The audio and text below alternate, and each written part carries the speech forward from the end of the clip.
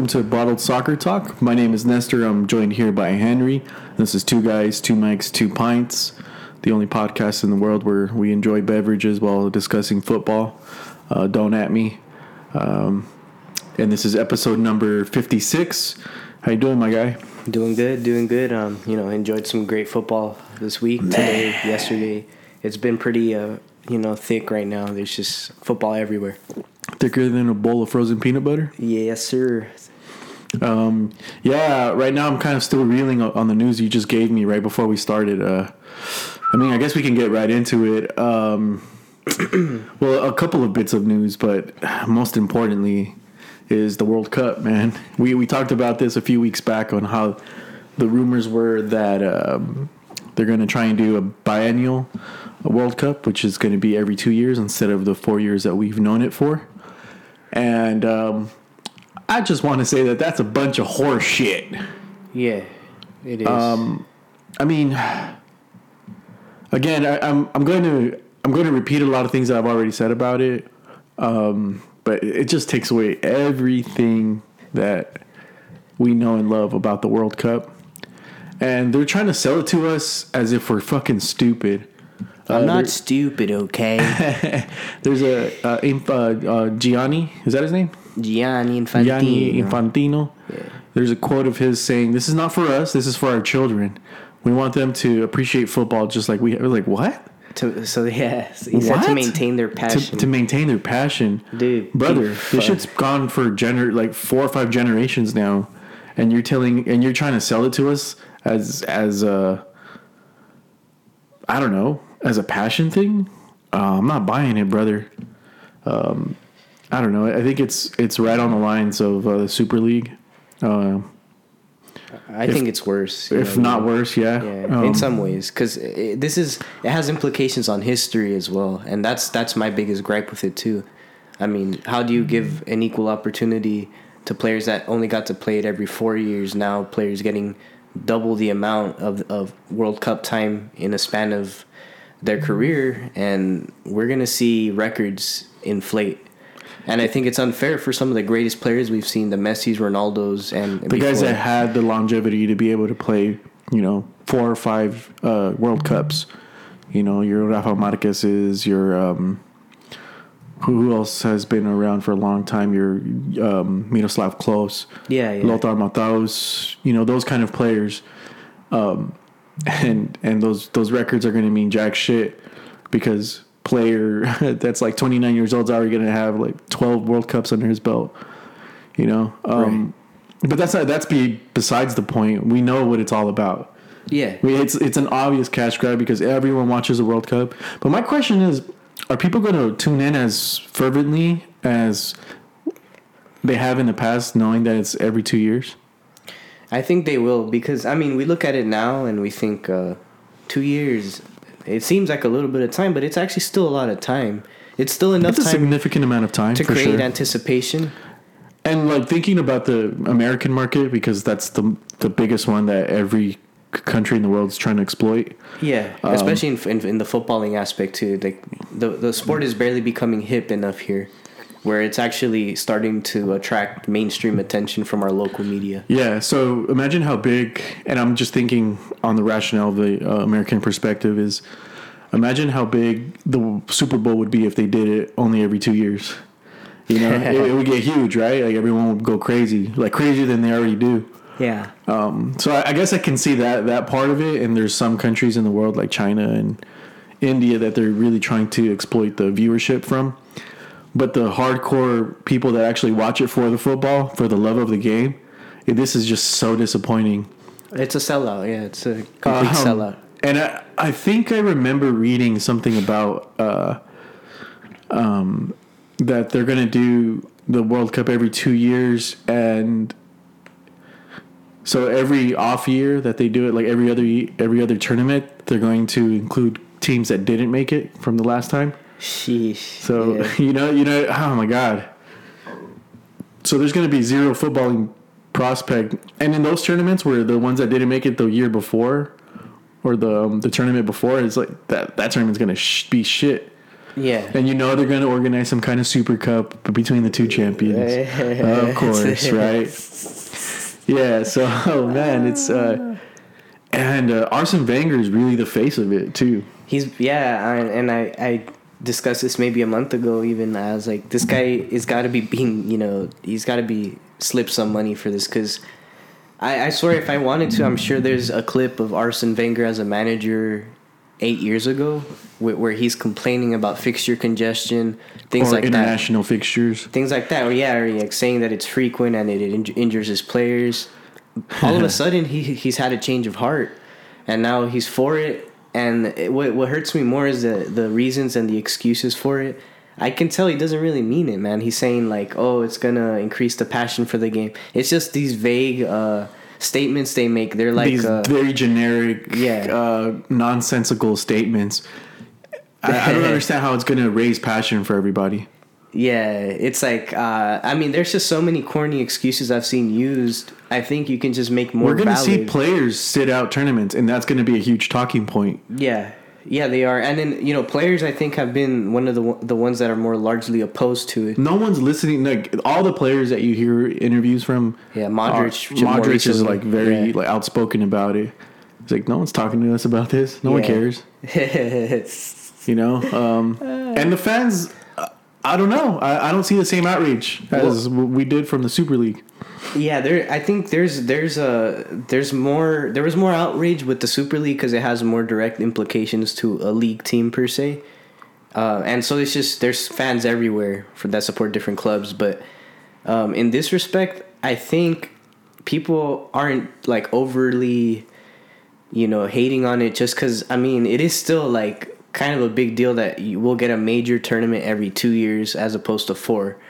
I get it, and it creates like the suffering of these 3 years make the 4th year worth it, where you get to enjoy it. But it kind of does suck to wait that long sometimes, So I'm just trying to make rationale with how some people might be interpreting it.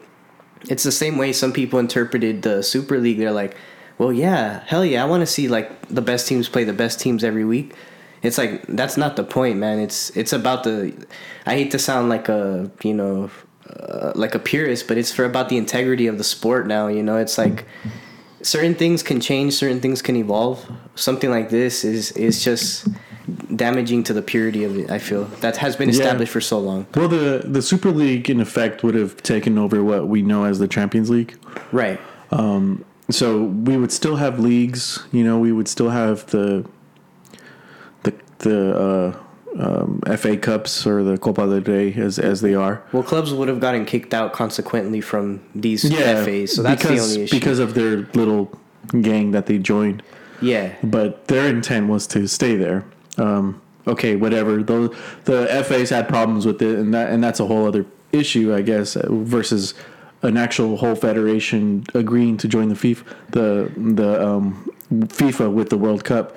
Right. Now, do the FAs, are the league FAs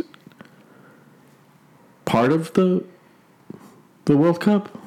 No, they're not. I don't think they're directly affiliated. The only time they ever are is for like the Super Cups, I want to say, like when Europa plays, the Europa winner plays the Champions League winner. What things I mean like is that. the English FA or the Spanish FA, do they I don't even know how I'm trying to phrase this question, but like if there's any relation between those and the national teams. I want to say no, but it's kind of confusing, right? Because I say no because the FA in turn I feel like represents the clubs in particular and the league that pertains to the country. But it is kind of murky because the FA is also what they call the England national, federation, like their actual federation, But it's kind of interesting. But I think it's just the fact that it doesn't have to do with league teams. It's kind of almost like apples and oranges, I'd say, with similarities for sure. But what I was getting at is okay. So if it is the same organization or the same body or entity. Yeah. It's like, why are they okay with the World Cup being 2 years, and why did they pretend to be outraged at the Super League? Well, that was going to be my connection to those. I don't know how it. It's just I feel like out. Different severities of problems there, but from a league perspective, at the end of the day, international teams play a tournament almost every year, anyways, as it is. So I mean, clubs they're not going to be affected by it as crazy as we might think. Sure, there's going to be a lot of games, but my point is there's always a lot of games, anyways. Every summer there's a tournament it's or every qualifying. other year. No, but I mean now. I mean you were talking about like friendlies. There's still windows where they play 6 friendlies in a summer or something. And even in non-World Cup years or non-qualifying, there's World Cup qualifying. There's a bunch of other stuff. So games always are going to get played regardless. So it's not that big of a difference for me. Yeah, but playing a friendly like England against Botswana, just getting preseason versus England playing Italy in a tournament, the intensity is different and the chance for injury is a whole lot different as well. I think at the end of the day, when you're a player and you're on the field, you're always going to compete. You're always going to make sprints. I mean, if you're not running on the pitch, you're going to get subbed off. I think you play regardless if it's competitive or not. Yeah, you and play, even then, but England doesn't play Botswana. They just don't. They actually play good teams in friendlies. They don't play guys they can just walk like all over, I'd say. But I mean, just to make the point that games are going to always be played, and they have been. It's just the problem is, I get it. It's going to be representing the World Cup now, and I don't like the fact that it skews stats particularly. That's my biggest problem with it. The integrity too, but I could see why one would be less outraged at the biennial World Cup than they would at the Super League. The Super League it was just a cash grab for certain interested parties, and it doesn't allow the inclusion of other teams that want to join that top circle. That should be something that's guaranteed for an equal opportunity for any club in Europe. And it's not. At least the World Cup does give actually more of an opportunity now with the new format. Albeit that creates another subset of problems too. But yeah, it's a cash grab. Yeah. So any other way. Yeah. But I don't know. It's gonna be a hard thing to get used to. But they're gonna start it after the 2026 World Cup. Yeah. Oh gosh. Yeah, that's I don't know. How much longer before they go, okay, well, we brought it down to 2 years. Let's just do it every year now. This worked out. Yeah. I don't know. And then after that, they're going to be like, let's have two every year. Fuck. I think the fact that everyone was okay with it being in the winter kind of warmed up everybody. They're like, they let us get away with this? All right. Yeah, so we could slap them around so we a bit. Can do So let's talk about 3 years, every 2 years. See. Every 2 years makes more sense. And then coincidentally, or I guess as a side effect, the Euros is going to be every 2 years as well. And then you just told me again another bit of news that they're planning on doing a Copa America every year now. Yeah. Man, well, there's a Champions League final every year, right? Yeah, Why don't we complain about that? Because it's always been like that. Why don't we do a coefficient where the participants are determined every 2 years? So I mean, it's just gonna be a matter of getting used to it. But I would really prefer it to stay 4 years. But if it's 2 years, I'ma still tune in. I mean, shit. It's still 2 years. I guess it's football. Yeah, but that's 700 odd days without a World Cup. I mean, it does still create that anticipation. I guess you've talked yourself into thinking it's a not bad idea, huh? Yeah. Well, it's just on the script it says to go on the contrary to you. So yeah. I'm just trying to critically think about it because I'm still of the opinion that I don't want it. But the more I talk myself into it, it actually doesn't sound half bad. But like I told you, my biggest problem, history. I don't like that. I don't like that. Might as well just rename it. Don't even call it a World Cup anymore. Call it something different. You know what I mean? The World Championships. Because before the Champions League was called something different as well. I think the European League or something like that. The European Cup. Yeah, so I mean, why not just do a whole rebrand if you guys are going to shove a 2-year thing down our throat like that? I don't know. Y nada. Bueno, basta con eso, que me estoy encabronando, tío. Yeah, well, also speaking of the Super League, they're talking about a reformat of it. So they're basically talking about a Champions League. La Champions. Yeah, but where teams are able to qualify every season. They didn't say under what metric they would qualify under. Highest attendance, maybe? I don't know. But anyway, yeah, that's not gone away just yet. But in other news, what a crazy week. I mean, there's been a lot of goals. And a lot of, not a lot of managers, but quite a few managers getting a bit under the cosh. Yeah, they're, well, we talked about Steve Bruce last week, right? Yeah. As of this morning, was it? Yeah, this morning, top of the morning in England.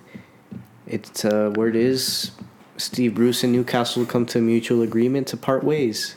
I think just the the nicest way to say he's been sacked, basically. Yeah.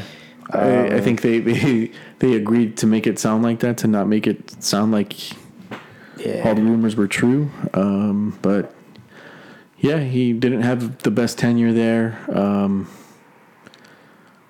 Everyone had been speculating ever since the Saudi Arabian buyout, the Saudi buyout.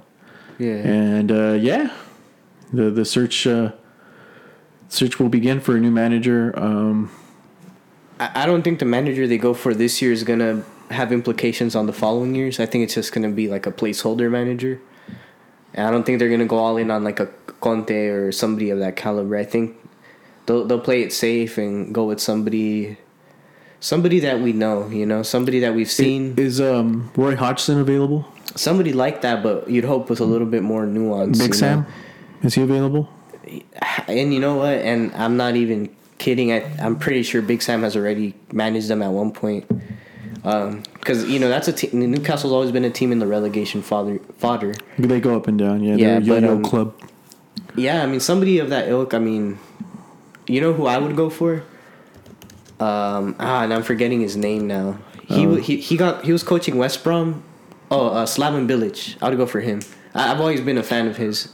But even though he got sacked for Big Sam, and then Big Sam came in and infamously took his first relegation. Yeah, Big Sam did manage them about 14 years ago. Sheesh. Yeah. And for a year. Yeah. I think he was offered this Manchester City job, but the offer was withdrawn after Thaxton Shinawatara's purchase of the club was accepted. Yeah, that is true. That guy Thwatson is the guy who sold the club to Sheikh Mansour, peace be upon him. And yeah, the rest was history. He only owned the club for a year?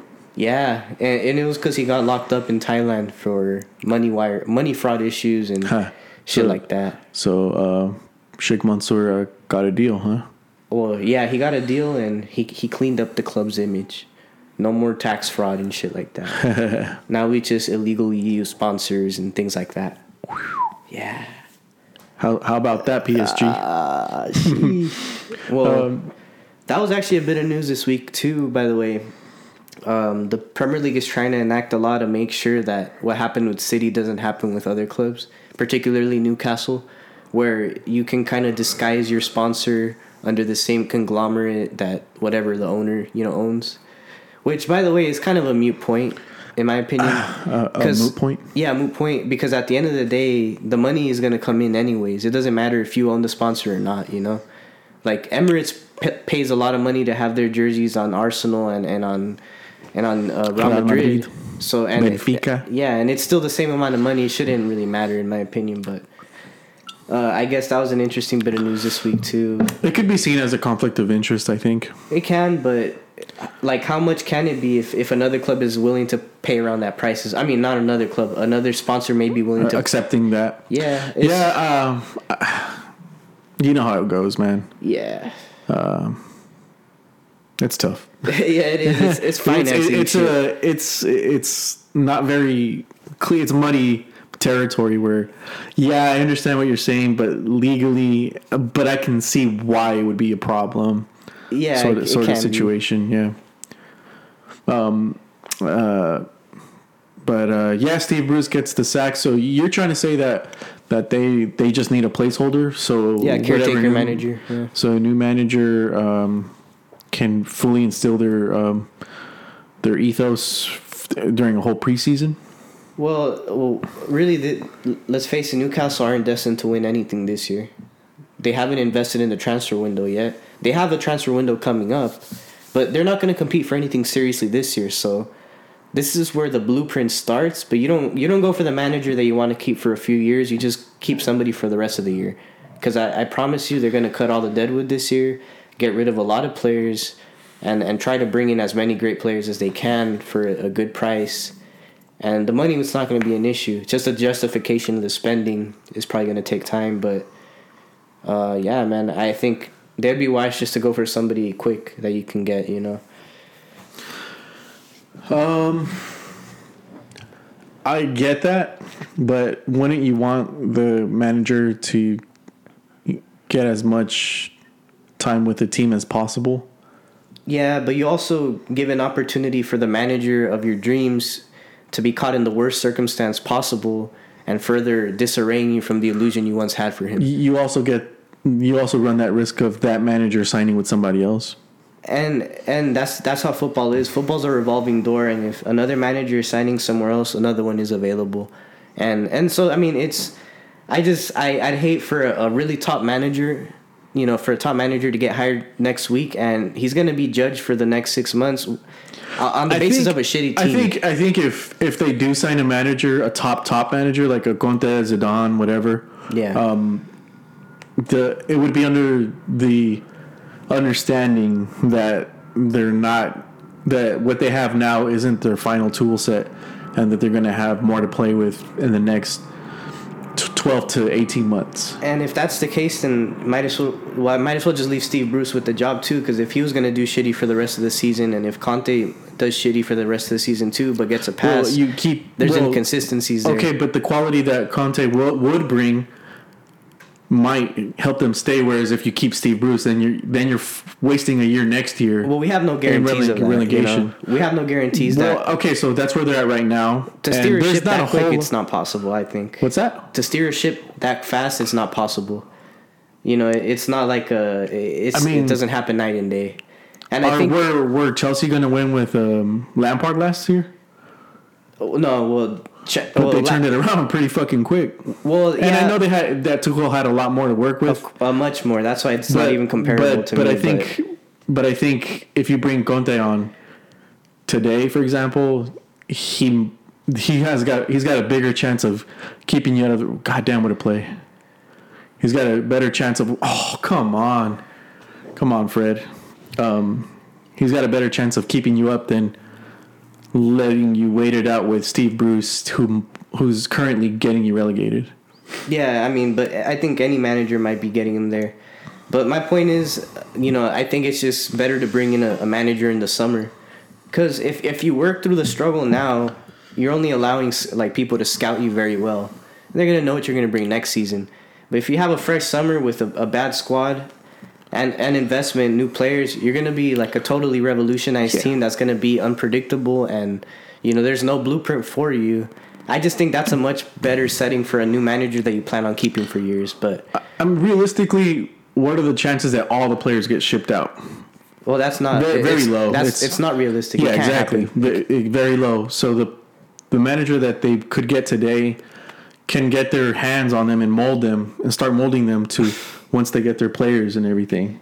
I guess. I mean, I don't think it'll make much of a difference on their form this year, whether you get a Tim Sherwood or you get Pep Guardiola.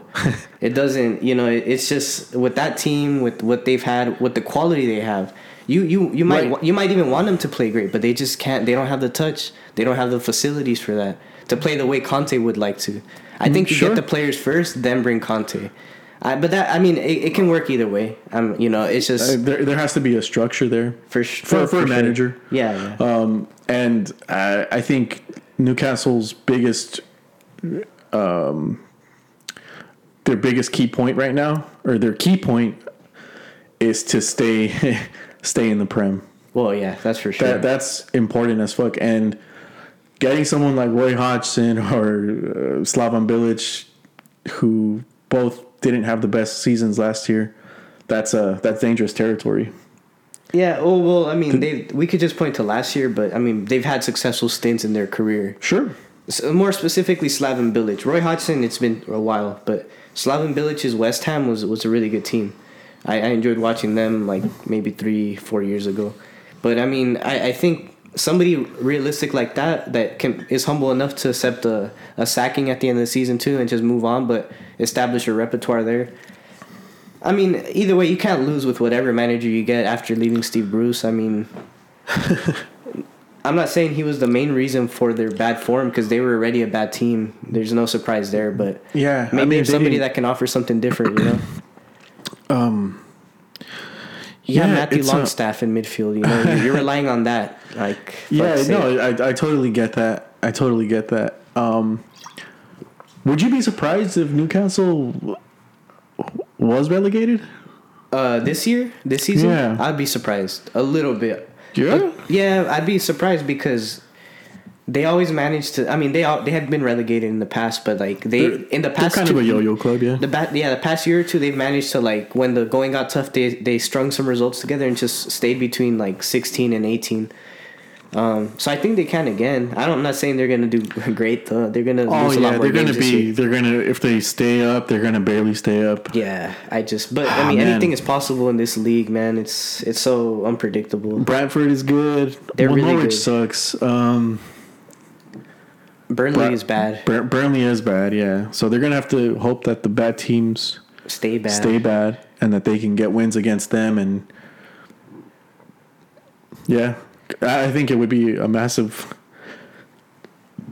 not failure because they're not that great, but I would just be so pissed off if I was the investors. Like, all right, we're wasting a year. Okay, fine. Like the dude that bought a Leeds. Mm-hmm. He bought them and he put a bunch of money, and then they barely didn't make it. And then the next season they were able to put it together. Yeah. No, it's going to be interesting. That's the team that we're going to be watching closely, that if not for the buyout, we probably wouldn't have been even caring about this much. Oh yeah, we wouldn't have dedicated. They'd be like Burnley right 10 now. minutes. Yeah, we way. just yeah. So yeah. But yeah, we'll so see. Listen up, Premier League clubs. If you want us to talk about you, just get a Saudi to throw some money your way. Yeah, or have a NBC Peacock Sports do more fan watch-alongs at local stadiums, which we'll be attending this week. You want to talk about that? Well, Newcastle, they play on Saturdays. One of the few games we'll be able to talk about. Maybe a good segue to start talking about the Prem. We're going to be watching. We've gotten an opportunity to watch, the NBC staff broadcast. Be there, and we get to enjoy games live at the LA Coliseum, so it's a pretty cool opportunity. I know you've been pretty excited. Little festival thing going on. Yeah, man, I love those kind of atmospheres. Yeah, there's booze, supporters from different backgrounds. Then there's going to be a Chelsea game on to start the day off. We got City later, Newcastle in between. I mean, it's going to be a good time. Yeah, and I can't wait for this week's Premier League. Yeah. Yeah, man. I would wish that they would do this all the time, but it's a once in a season sort of thing, right? Yeah, definitely. I know they do the montage at the end of the year, but we're definitely going to be there. But another manager, we're talking about managers in the hot seat. Another manager that's a lot of people have been talking a whole lot about this season, and we're watching the game right now of Manchester United playing against Atalanta in the Champions League, but Ole Gunnar Solskjaer, man, he's catching heat, man. I don't know. There's a few comments made by Fernandes and Pogba, kind of alluding to the tactics. Yeah, and they're like, things got to change. Yeah, things got to change. The mentality's got to change. They've been losing games and stuff, and they were down on this game 2-0 for a long time against Atalanta. Not for playing bad either. They actually look like they've been playing good. Oof, what a save. That would have been soon. But I know you're not the biggest Ole fan. I think he's a really a cool guy, but that's not what defines you as a great manager. You can be the nicest guy, which I feel like he's one of the nicest managers, not only to his own players but to opposition, respectful, great competitor, even going back to his playing days. And for me, I noticed that United gave him an extension. I felt the extension wasn't long enough. It should have been longer. And I think he really has a philosophy that he's building. He's just kind of like that one kid that didn't develop early enough. He's a late bloomer. And I think you hold on for this season, maybe next, he'll come good. Shit, maybe even another 2-3. Yeah. But if he was managing my club, I would have wanted him out last summer. And that's what I had advised for United. I thought they should have got rid of him last summer in the most humane fashion, like the way that Newcastle referred to Steve Bruce. We've parted ways due to different footballing philosophies, but we thank Ollie for his time here and keeping us up, and moments we'll hold near to our heart, blah, blah, blah. Bring in somebody like Conte. You spent the money already. Like, well, might as well bring somebody who knows how to drive the race car, not a guy who's going to be a pedestrian, moving at pedestrian speeds. And I think that's my problem with Ole. And I think he gets the team just enough to enjoy some taste of success, but he never gets the whole pie. Well, the thing is that the team is good enough to bail him out of hot moments. Yeah. There's just enough talent on that team to bail him out when he needs it the most. Whenever his job has been in question, and whenever you just hear snippet after snippet of defending him and reassurances and everything, the team responds with a pretty good win. And I think today, if United had lost, which would have put them in a pretty bad situation. They happened to win 3-2, but that was just due to individual talent. Yeah. And Fernandes having a fucking game, but I think his job would have come into question for real. And I don't know. I don't know how many times he can avoid the sack, man. And I think it's coming, even despite that extension. I think that sack is coming, man. I don't know if he's going to see out this year. Because this has come up. This comes up like 3 or 4 times a season. Yeah, but it always happens after, like you said, a string of bad results which they've had. But I think, like, realistically with Ollie, you have to embrace those moments and expect them at this point, because he's done, like you said, he's done it every year now. Or how long has he been there now? Almost 3 years, no? I think 3 years now. Yeah, so it's like it's been the same thing since day one, because he had the honeymoon phase. He won over fans. They were playing better than the previous manager, but wasn't Gary Neville the caretaker? Or no, it was Ryan Giggs, right? Giggsy. Yeah, but caretaker, very brief. He came in, and because he was one of the former players that actually had managing experience, despite it being at Mold, a different league, just different type of football. But yeah, man. I mean, the smart thing would have been to let go of him by now, but I guess I don't know. I don't know what it is. Maybe he has something on the Glazers that I really don't know. I think it's also tough to be harsh on a club. I'm going to use this term very loosely, club legend. Yeah, well, he is. I mean, if you're a part of the club's most successful period, you will be in there by just association. Because I don't think he was the direct force for the success United had then around that time, but he was part of the cast. So he's going to be He's going to be cherished and loved. Because, like, for example, Samir Nasri is seen as a city legend to some extent, but it was really because of Aguero, David Silva, Yaya. And he was, like, the fourth guy. And, United had, would you put Chicharito, like, in that kind of status as Ole? Pretty much, like, pretty close around there, because, in that era, Van Nistelrooy was the guy, and later on down the road, you have your Van Persie, who's there briefly, your Rooney, who occupied a big chunk of his career there. I mean, there's just guys that are much better than Ollie, as a player. But good finish, Rashford. But you move on past that, and you see the guy's actually a really genuine, nice guy. So the combination of those two things, I'm sure, makes it hard for the board to look at him and be like, all right, we're gonna give you the sack. It's like when you gotta punish your son, but it's your son or your daughter, and you're just like damn. It's like you have a little bit of pity and a little bit more patience. He just got one of those faces too, where you find it hard to be too tough on him. Yeah, exactly. Yeah, he just seems like a nice guy, but Yeah, man. As a rival fan, and I think the rival fans for a while now, we've been taking the piss out of United for keeping him.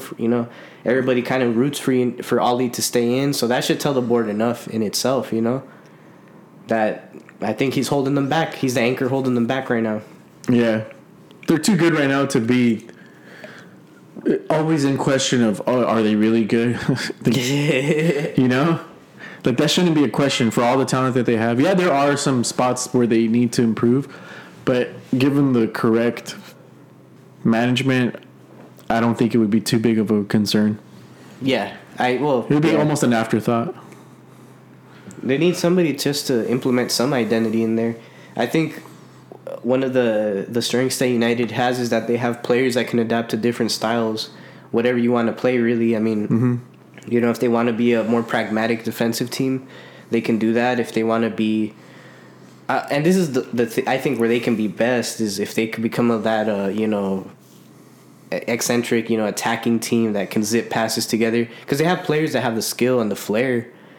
They just don't have the guy putting them in the positions to do that kind of stuff and to see the angles and see the patterns of the passing that unlock the final touch in the backfield. It's just those little things matter, and Ollie hasn't really spiced that section up. You got world-class players, but they're playing on, ometer difficulty, and they're not challenging themselves with complexities of making those runs. Not a foul? And I think that's what a lot of the pundits in England say when they look at Ollie, they always compare him to Klopp and to Pep and to Tuchel and to Pochettino back in the day, and these guys, and it's like, we see what the clear difference is between Ollie and those guys. Man, Poch is another dude that's getting a lot of heat right now. He is, and it's just, I mean, he's getting results, but he's not doing it convincingly. I think games that shouldn't be competitive are competitive, and Ronaldo's still quick. And I don't know if it's down to him. I don't know if it's down to the players. Quite frankly, I don't really want to watch PSG like that. I'm not really a fan of the club. The league is one of the more least watched by me. I'm watching more Premier League and Spanish League and even more Bundesliga, if I'm honest. So, I mean, I can't really speak too much on that, but with that star-studded lineup and that investment, you'd expect him to be better than where he's at right now. I mean, they were losing to Leipzig for much of the game, Had it not been for a penalty and, Mbappe as well, who I have to give credit to for showing up in a big game when his team is down. And I think, it's not enough from PSG, but it's a lot of season to be played, and, it's France at the end of the day. I think they have the easiest road in Europe when it comes to that. They're worrying about their league at home. Like, when we're talking about top 5 leagues, like, PSG has the least competition to worry about. Even with Lille and Marseille and I always forget. Lyon. Lyon. Yeah. I mean, those teams are good. Didn't Lyon beat them, or did they happen to beat Lyon too? I don't remember. I know that was like a big game. Yeah, that's one of the more the one of the better games. But I mean, even considering those 3 teams, it's just those 3 teams, or maybe you can add a few more, like, I don't know, Nice, but it's like comparing that to what, Premier League teams have to face, and, even La Liga teams, I don't know. Yeah. It's tough, but we'll see. I think those teams don't have to play against Norwich or Burnley. Well, yeah, I mean, you pick the 2 teams in a relegation battle. I mean, I can talk about Dijon and some of the other shitty clubs that exist in France. I don't even know their names, so that... And they don't even have probably a budget like Norwich, if I'm honest. Not that budgets matter, unless you're like NetSpend FC or something. And nothing. I think Poch will stay. I think he's another one of those guys who's pretty nice too, by the way. Kind of a hard guy to be mean to. Yeah. Unless you're Daniel Levy, of course. Yeah. Man, that was an interesting story within itself, though. Yeah. But anyway, anything else that kind of happened? Man. Oh, well, I know I don't really like to be like on the chisme hour or anything, but these things do become relevant, especially on social media, Wanda Icardi, Mauro Icardi's estranged wife. They were married? Yeah, they were. She had a ring, and I know because the next day she posted. Did I send you a picture? She's like, my hand looks better without a ring, anyways. Some shit like that. But yeah, Mauro Icardi unfortunately may have cheated on her. But I mean, isn't that how he got with Wanda in the first place? So I mean, she cheated to get with him. Yeah, I mean, but you know, it wasn't above him to get into that kind of stuff, bro. So why is she surprised? I don't know. The irony is kind of funny, but yeah, I guess that was pretty relevant. My face. Yeah. But and nothing. That was just a small bit that happened over the weekend that I just thought of. Yeah, cheese man. Yeah, we're TMZ here. But anyway, I felt like a few other things happened, but you know they're going past me right now. You want to talk about Champions League because it's kind of fresh in our minds, and then we can get into the previews, reviews, and previews. Let's see, Champions League, match week 3, right? Yes, sir. Okay, let's see here. I'm just pulling up the results. Come on. Okay, so oh god damn it.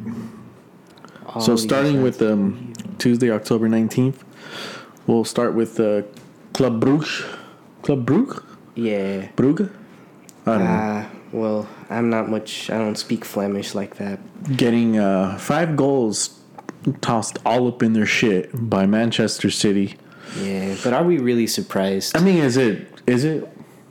A little bit, because... Okay, let's hear it. Yeah, I know what you're about to say, but go ahead. Go on. They're currently top of the Jupiter League.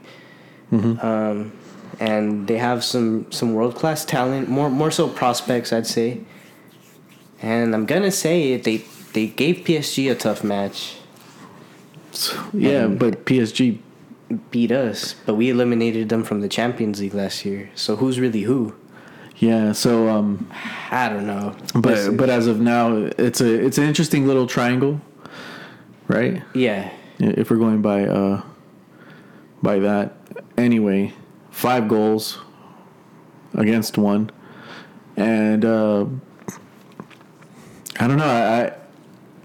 Anything you want to take away from that? I know you had a youngster have his European debut, right? Yeah, but it was another youngster that really stole the show for me, and that's Phil Foden. I mean, no surprise really at this point. Today Ian Wright said for the first time, he's like, I'm comfortable today calling him world class. He's in that category now, and some people will say that's been known, but I'm saying, like, to see it consistently now, he's a consistent international player. But I just wanted to point to the pass he gave Joao Cancelo for the opener. Man, I mean, it's just like that kind of vision I never would have envisioned him having. And I think, I think if any team had that kind of youngster, they'd be, proud of it too. And I think it's going to be his season, man. He's playing amazing right now. And that was my man of the match, but they actually gave it to Joao Cancelo. And yeah, Cole Palmer scored his debut Champions League goal. First 2 touches, left foot, outside the box, back of the net, easy money. And the kid's really talented, man. He debuted. I mean, he played against Burnley in the league this weekend. Played for about 10 minutes, and then later that night goes to play a U23 match, gets a hat trick. Yeah, that's a guy that you're gonna hear of again in the future. And yeah, man, I think right now City have one of the strongest academies coming up with Edozie, James McAtee. I mean, there's so many guys we can point to.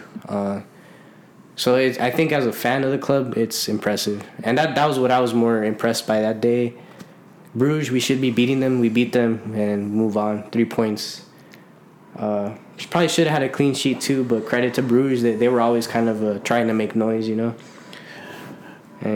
Yeah. 5 goals. I mean, from what I understand, because I didn't watch it, could have been more.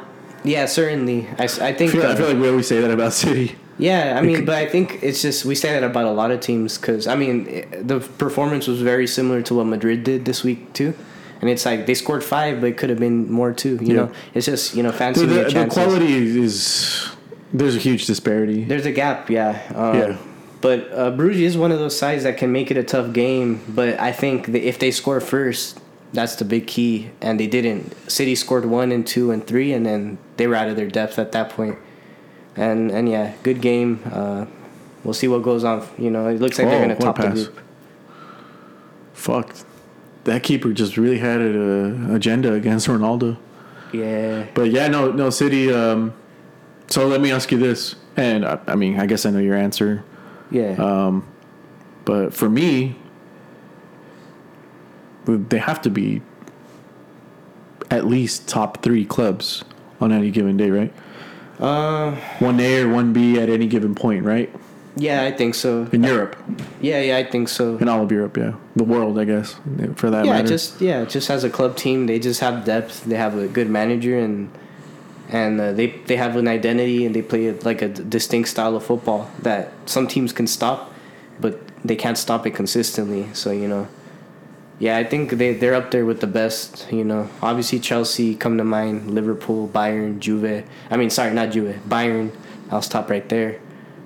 I think well, with Nagelsmann I feel like he's made a pretty good imprint with Bayern too. The way they move and the way they ping that ball, man, they're looking like a really good team. They are, and I think with their transfer window and with the new manager, and they had a decent manager last year too. I think they're always going to be a great team, and they're still in that stratosphere. I still place Chelsea above them, and I wouldn't. Chelsea haven't been playing all that good. I mean, they're top of the league, and they're winning their. They are, but they're barely winning their league games.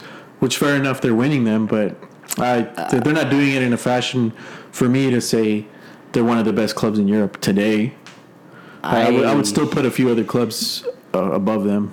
City being one of them, Bayern being another. Hell, I'll even put Club Brugge. Nah, okay. I mean, I get what you're saying, but I have to give them my respect because of the title they currently hold. The defending champions, and that's where it ends.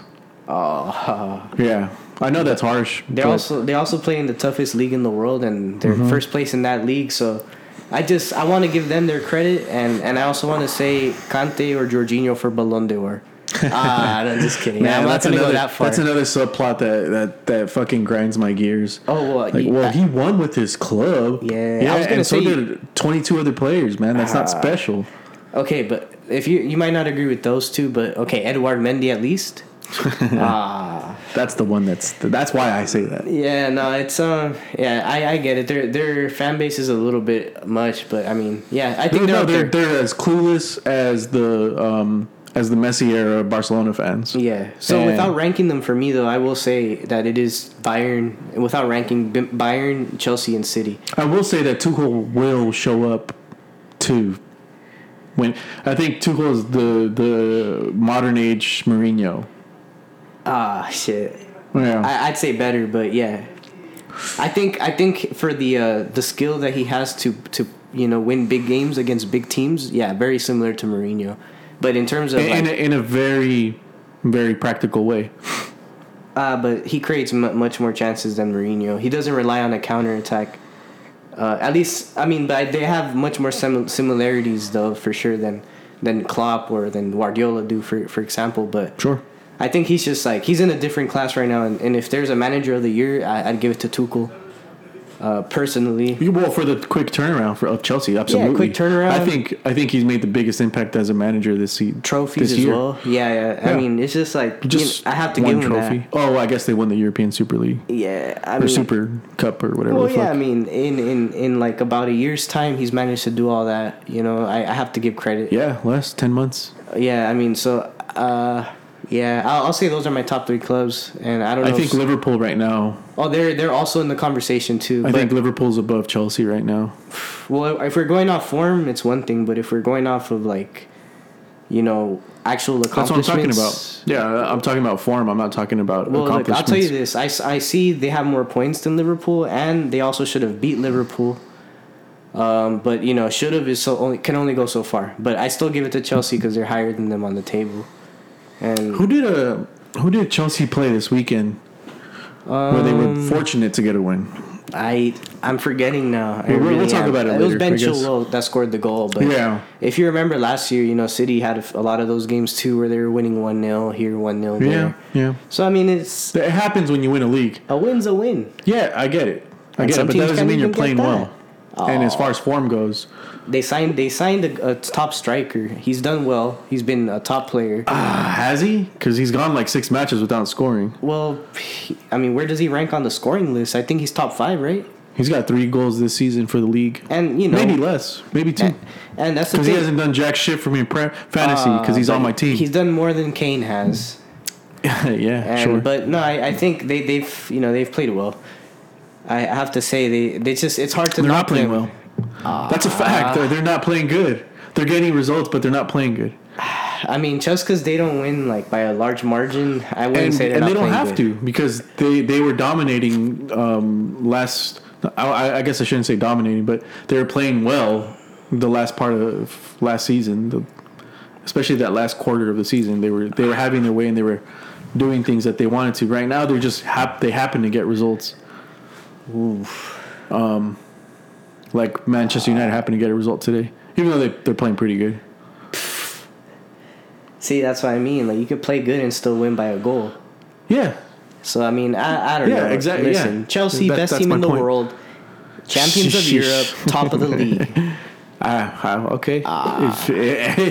And I'll kiss the badge. Nah, just kidding.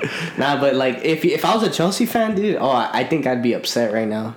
But I don't care too much for them. I just have to say I have to give them respect. But Chelsea fans right now, they really think they're like they you know how I'm saying they're the best. Well, they don't think anybody's even close. Like that's their mentality right now. And we have to look at football as it is, and it's just. And it's not. You can skew stats a certain way, but I know they were outshot and I don't know about outpossessed, but outshot last game, and they've been fortunate. Oof, that's a yellow. Yeah, fuck, that hurts. I felt that shit. Like a rake of the cleat on the top of your foot, where there's no muscle tissue or anything, just bone. Ay. I mean. Nah, but yeah. Yeah. So moving on from that, Besiktas gets a beat down from Sporting Lisbon, 4-1. The defending champions of Portugal. Ooh, what a save they had! Oh, by the way, dude, the turn that he made on this play on Maguire, or no, I think it might have been Lindelof. Such a nice move. Kind of reminded me of Lukaku there. That's Duvan Zapata. He's so good, man. Yeah, just a really top target, man. That little spin move, yeah. I mean, well, I know you're not a big fan of that corpulent type of play. No, it was more like him finding the ball rather than like him faking out. I mean, fair enough. Still a good way to use his body. Yeah, fair enough. He contorted his. I've been saying, but I would love to see this guy in the Prem. I don't know who would take him He on. would definitely be good. Yeah. Hey, maybe Newcastle should. Hey, maybe City. That's a bargain buy, man. Yeah. Facts. Anyway, Sporting Lisbon. 4-1. Besiktas. Besiktas goal said, "Come to Besiktas." For those that don't know, the meme is Besiktas fans. Turkish fans in general are very come to Galatasaray. They're very what's the word? Combative. They can be, but they're no, yeah, they're very passionate. Sure. Yeah. Let's just say that they're passionate, and anytime any player tweets or anything, they're saying "Come to Besiktas." Yeah. So that's the tweet, or that's the meme, and then PSG escapes the breezy way. 3-2 against Leipzig. Leipzig, I think they're underperforming. Oh, they've been getting the work. They've just happened to be getting 0 points. But you know what? They don't play bad, man.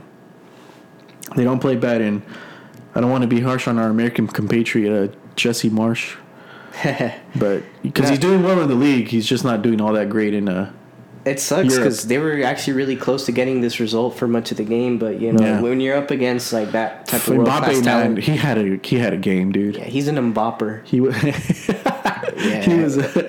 he was as you kids say in his bag. Yeah. But the guy just pulled out every trick in the book. He was having his way, and classic Messi fashion, silent for a lot of it, but showed up when he had to. Panenka penalty. Panenka, yeah. And a nice little finish. Nuts the size of a rhinoceros, that guy. I mean. To Panenka? Yeah, sure. Panenka is when you chip it. Yeah. Oh, well, you don't got to over-explain Taylor. That's Taylor Twellman. That's a condescending one.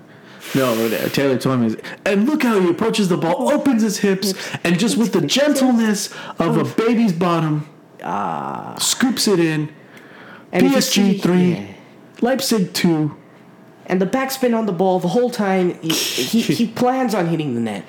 Yeah, he just over-explains it. But that's American pundits. For sure. But I love Taylor Twellman, though. I will say, like, he's kind of cringe, but he offers a unique perspective. Because he's the only guy that does that. So I kind of do like it. In the way that Ray Hudson is unique by the way he articulates himself. Yeah, exactly. And Messi passes it sideways. Magisterial. But yeah, following that match though, we had Ajax put the beat down on Dortmund. Oof. Yeah. The beating. Ajax is good, man. They're pretty decent. They're good, huh? That Anthony guy is a skillful guy. How about that kid? I forgot his name. What's it called? Alvarez. Edson Alvarez. No love. Okay. I think he's decent. Yeah. I mean, if we're gonna go that route, I mean, might as well just. Ooh, Maguire. Might as well just slaphead. I want to shout out the Kit Man too.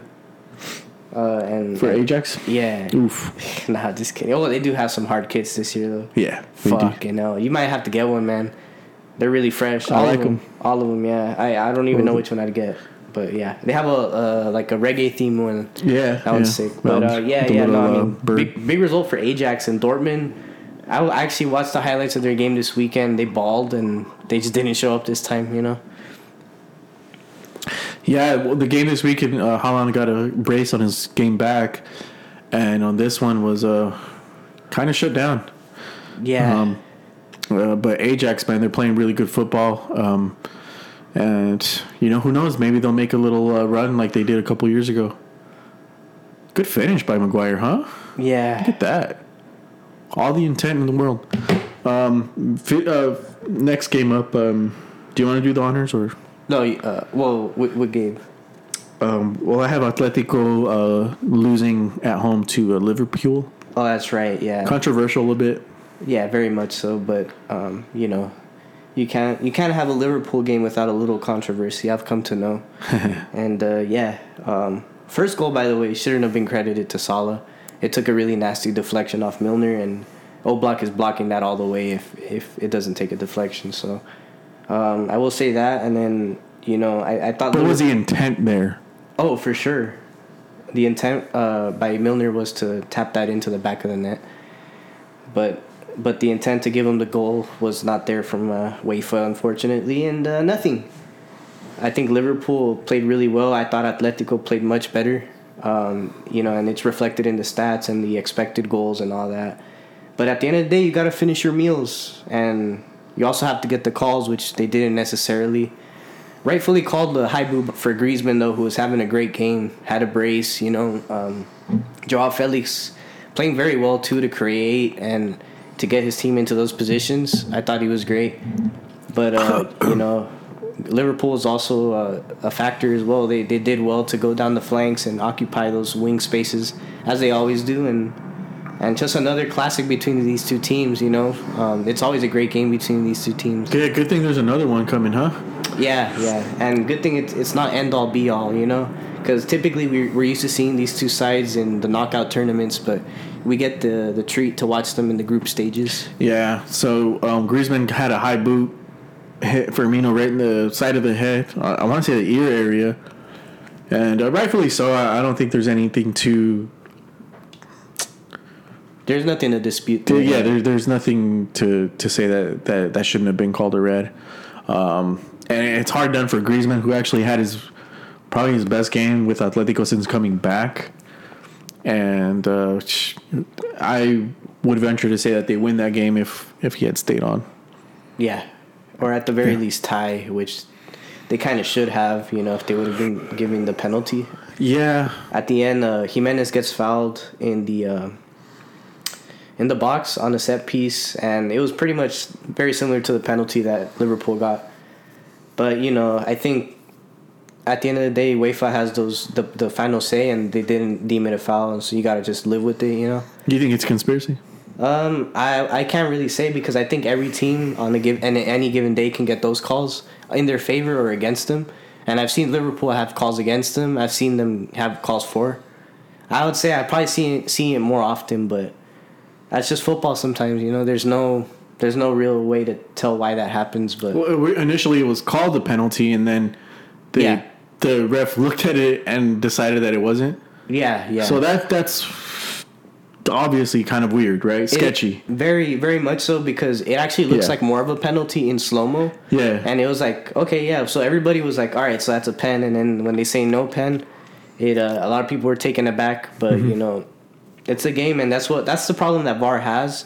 It doesn't have it leaves the interpretation of the rule or the law in a very kind of vague space. So, I mean, shit, man. Pogba does that, and then we'll leave it all cheaply later on in the match. But anyway, I'm sorry to cut you off there. Ooh, what a save! Okay. What a game that keeper had. But we don't have that conversation when De Gea makes a back-to-back saves, though.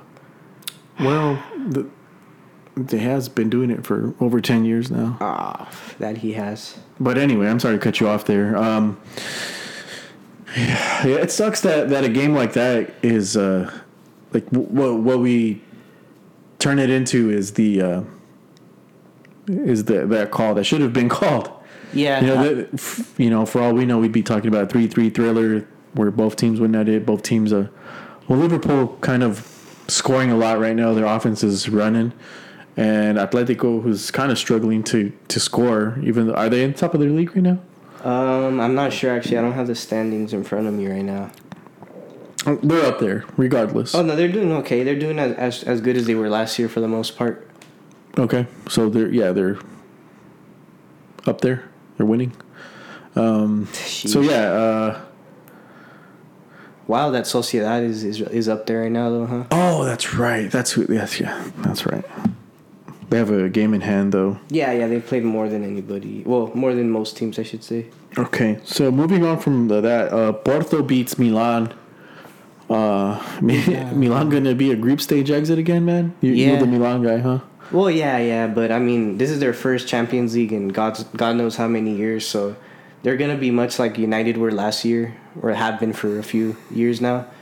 They're gonna be like that kind of team, that despite their great history, they're still not quite equipped to, get to that next level yet. They're close though. Every game they've played in has been like, decently competitive. They actually gave Liverpool a really good game as well. So yeah, it's a fun team to watch. I'm gonna definitely keep an eye on them. And I mean, regardless if they win or if they go through, I mean, they're actually currently in second place in the Serie A, so they actually have a good shot at the title this year. Yeah, they're good. They're good. They're just not able to get those results against the big team, and they're in a tough group too. Yeah, they're in one of the toughest. It's no knock on them, but it's one that you still want to make it out of, right? Like that's your aspiration as a top club. Well, I hesitate to call them a top club because they've been in Europa for like 6-7 seasons now. That don't matter. They made it to Champions League. They're a Champions League team. Sheriff's a top club too then, and I also want to say Shakhtar. For their league, yeah. Well, yeah, so if that's what a top club is, then that's a top club. When I think top, I think teams that routinely make it to the knockout stages, Because I think one thing is getting invited to the party, another one is leaving with something, Okay, but the Milan making it to the Champions League is different than Sheriff making it to the Champions League. Well, as far as I'm concerned, it's the same thing because it's the same tournament, It is, but Milan has to play against Napoli, Lazio, Juventus. You know what I'm saying? Versus Sheriff, who do they have to play against? How many times have they won in Well, this is their first tournament, and so Yeah. they have no history to go So off of. the rationale for Milan, you should be applying to Sheriff, and Milan still. I mean, yeah, they're not have elite by history. any means. They They're have history. probably maybe like B- tier in terms of clubs. Right now, for me, Atalanta's a bigger club than them in terms because they've actually been in the Champions League routinely for the past 3, 4, 5 seasons. So that is a big club for me. But this is Milan's first dance in 8, 9 years. Do you think the players think that? Well, I think any player thinks that they're part of a big club. I don't think it's relevant to my perception of them. But that's why I call them a big club. That's why I don't call them a big club yet, because they haven't won anything. They have at all. Maybe a Coppa Italia, but I mean, shit. Recently, Yeah. they've had a bunch of financial troubles. I mean, Would you say Leicester's a top club? I think they've made it there, and they're not in Champions League right now. I know, yeah. So I'm kind of like trying to gauge what you consider a top club. I think, well, when we talk about top 6 or the big 6 in the Premier League, where we're including Leicester, right? I don't know. I don't know if I can say that Because they've been in the thick of things for the last 4 or 5 years now. Yeah, not always, but there's been times where they finished at 8th, 9th, But In the last 4 years? Yeah. They finished outside of top 6, where they missed completely every European competition. But I mean, I think they've become one of those teams that's constantly producing talent and finding players for sure, to they're fill in up for there. them. They're up there, yeah. But I think Milan, I think their badge has a lot of meaning in football. It's got a big weight to it. But on like in terms of like recent history, it's been a while that it was for a while that even Inter was bad until a few years ago too. So I mean, yeah, that's true. it's crazy to see. Probably like 2 or 3 years ago, even. Yeah. But well, we'll have to see. I mean, well, I don't think they're gonna make it out. By the way, and I also want to give credit to Luis Diaz, who scored a brilliant goal, and he's my favorite player at Porto. I think, man, a lot of people have been talking about Benfica's Darwin Nunez, but I love this guy more. I mean, he's able to do so much. He can play as a winger, finish like a striker. I think whoever can snap him up is in for a great player. Yeah, I've heard a lot of good things about him. I don't watch a whole lot of Porto, but yeah, that's a tough one for Milan. They just happen to be little bro in that group. Yeah, and a group of big dogs, really, guys that are super there. experienced and that know that kind of atmosphere. Moving on from that, Inter Milan beats the Sheriff, the darlings of the tournament so far. Yeah. 3-1. Put them in their place, I'd say. I hate Cinderella stories, you know me. but Sebastian Thiel, he scored at Bernabeu. Someone's going to pick him up. Someone's going to take a flyer on him next season. I'm going to be disappointed. Not the Moldovan League. Damn, what did they do to you? They beat my team. Plain and simple. Sheesh. And I hate Cinderellas, man. I fucking hate it. I hate Leicester, bro. Whoa. So that's me giving them credit. If I consider them a big club, man, that's me giving them all the credit that I can. Well, they won more silverware than Ollie. If that's worth anything. Yeah. And then also, that's one thing I will say, that they're always in some tournament, Like last year they got the FA, I believe. Mm-hmm. So they're always somewhere up in the rafters. Yep. So yeah. How about Dzeko, huh? What a season that bloke's having. Yeah, he's having a little bit of a revival. Yeah. Would you take Dzeko or Burak Yilmaz from Turkey? Dzeko. Oh, okay. Yilmaz is a flesh in the pan. Let's be honest, man. Apologies to our Turkish followers, and quick little dap to our Armenian followers. And nothing. Let's focus on the best match of the day. Do we get a pair of Yeezys for that? Well, what do you mean by Yeezys? Because are you referring to the Adidas ones or the ones that they fabricate in a warehouse with? Nah. Well, we'll leave that for the H-Gate? Yeah. Oh. No. I want some real ones. Next big match, probably biggest match of the day. Madrid beat Shakhtar. I mean, yeah, it's a feel good story. I mean, no, if you would have saw where they were on the table prior to this game, or the group, I should say. Who? Madrid. Madrid. I mean, no, they finished top now, but No, I know, but I mean, they had one win. Shakhtar should be the ones that are Shocked? they shouldn't be shocked because they've been there. Yeah, well, they're having a bad season right now. Yeah, a down year when they're usually one of the. They're almost always like in like first place in Ukraine, but this year it's Dynamo Kiev. Yeah, but anyway, 5 goals, man. Real Madrid. Y nada más. Benzema just continuing his crazy form. How many contributions in all comps? I think he's like in the 20s now. All comps. Probably, yeah. I think 22 was what I read. Man, what a season he's having. Yeah. I think by far more goal contributions than the next guy. Yeah. Which is absurd. Martin Deroon, man. I don't know why that dude always his look just annoys me. Oh, the guy with the bowl. He had like a bowl cut and like the dude ears. that looks kind of like Khabib Nurmagomedov. Yeah, he does. But yeah, just with the bowl cut. Yeah, he chili bowl. Madrid though. I mean, I Vinicius. think good Did you see that goal? Yeah, I thought it was okay. I think it's expected. I think you get one of those a year from Vinicius, maybe 2 if you're lucky. Man. Vinicius is having a great year too, man. He's all right. They're 1A, 1B. The main thing for me, for Madrid, I mean, obviously those two guys are just in a class of their own in terms of their output. But the main thing for me this match was having Ferland Mendy back, and the defense looks better. The left side looks better. He's here to calm things down. The only thing we need back is a more consistent Carvajal, and things would look better. But I think that was one of the main takeaways for me as far as Madrid goes. And the Brazilians had their way. And also, it's the first time all season that we've had the midfield triumvirate of Casemiro, Toni Kroos, and Modric. And the proof is in the pudding. Granted, small sample size. Granted, it's Shakhtar lads, but looks good. Ooh, what a pass! Yeah, Shakhtar, huh? World beaters, then. Oh well, fuck's sake. Hey, last year they gave it to us. Nah, I'm climbing. Twice. Shakhtar, I mean, they're on a down year, but I mean, any team in the Champions League is a tough team. Yeah, except Sheriff and Bruges and Club Bruges. But yeah, next match. All right, but next match is Barcelona versus Dynamo Kiev.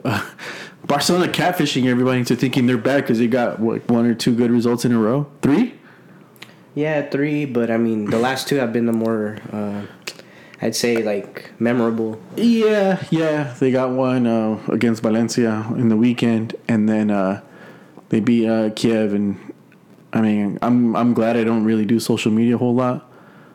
Yeah, because I know they're being unbearable right now. Well, I mean, it was interesting because Ansu Fati didn't start the game, but he like came out of the bench to just warm up in the first half, and the whole stadium got loud. I was like, what? And then they pan in on him, and it's like, damn, like y'all really hyped about him like that, huh? Mm-hmm. Not to say the guy played well and he's playing well. Small sample size, but I think the key to 2 players for me have really I'll say 3. It's in each sector of the field. I think Depay is stepping up. Despite him being a quickster, he's a pretty big bloke and he can actually play some decent hold up play. I've noticed, like with his back to the goal. And then De Jong, I mean, he's like I think we can agree he's their best midfielder. Busquets, man. Oh well, yeah, Busquets is nice off history. I think still.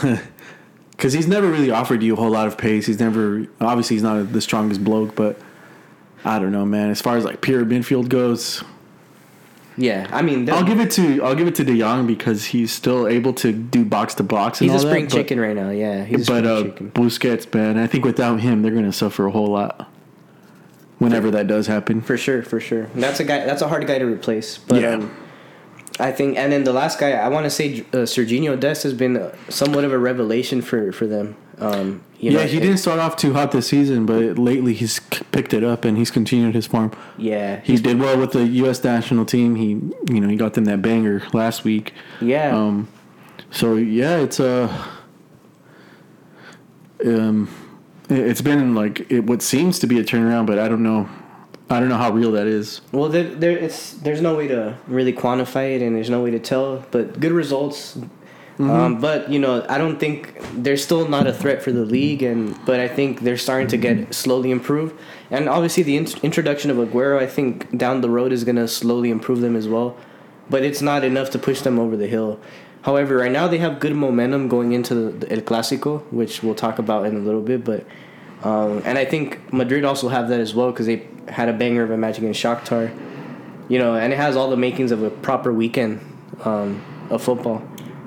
That being said, though, I think Barcelona still, their problem is they're still leaving a lot of goals on the board. They won 1-0. It should have been a 3-0 win, and stuff like that can bite you in the ass. Yeah.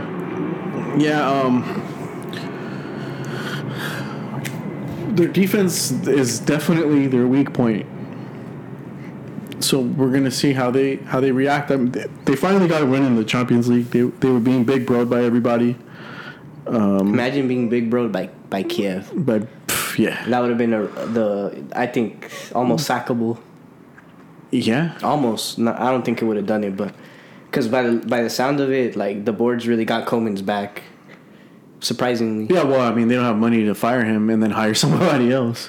That's, I think, the biggest reason. Yeah, but it's probably a financial thing. So moving on from that, good job, Barcelona, getting a clean sheet for once and getting a win, Champions League. Salzburg hosting Wolfsburg. I know it feels good for Austria fans and Salzburg fans to beat a German team. There's kind of like that rivalry between them. Yeah. And, I think, man, Salzburg, I think I was telling you this earlier, I enjoy watching them play more than even Leipzig, who are perceived as a bigger Red Bull team. Like the evolved version? Yeah. The Charizard to... the Charmander. Yeah. Yeah, but, I mean, obviously, Brendan Aronson, I think he has a soft spot for me, but I think the whole team is talented. One thing about Salzburg is they have a very young team, of players that you can expect to see at a big club in the coming years, and the system they play there is very, I think, fast-paced and, oriented for the counterattack because they have youngsters, and I think Wolfsburg is not a bad team by no stretch. Otherwise, they would have not made it into the Champions League. Mm-hmm. But they looked amateur, compared to Salzburg. And good result for them. And while on the topic of Aronson, there is a U.S. player that's very heavily connected. I think he's connected to everybody right now, but yeah. But Wolfsburg have been the biggest suitors so far for the American international Ricardo Pepi. The Mexican American. I want to give credit to his Mexican side because it's the truth. It's like it's your parents, it's my parents coming from a different country, coming here, mm-hmm. raising him and giving him the access to the best facilities, the best nutrition. And this is what you get. I think it's really cool to see Ricardo Pepi on that pedestal and being rumored to go to a club like Wolfsburg because it does give kind of like a dream or like the illusion of a dream for a kid growing up here, under the same circumstances. Yeah, and being very, very sought after. Yeah, he's the belle of the ball right now, and I think that's merited for sure. Well, there's rumors. And there's almost official confirmation that the negotiation price is gonna break the MLS record, which was initially held by Alphonso Davies from the Whitecaps about 3 seasons ago. So that price is gonna be broken apparently. And if I could name a few other clubs aside from Wolfsburg, Bayern, Ajax, Lille. I mean, it's just a whole host of clubs that have been interested. How many of them are concrete, we'll never know. But, I think it's fair to say... He's the one that said all those rumors are real. He did, but he didn't, say which ones, but, because not every rumor can be real. I don't think so. I think he said that every club that's mentioned is legit. Oh, yeah. He's like, they've reached out to me type shit. Yeah, and going to Bayern, that's special, right?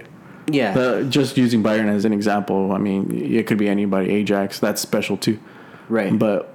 the growth that he would have at Bayern isn't the same that he would have at Wolfsburg.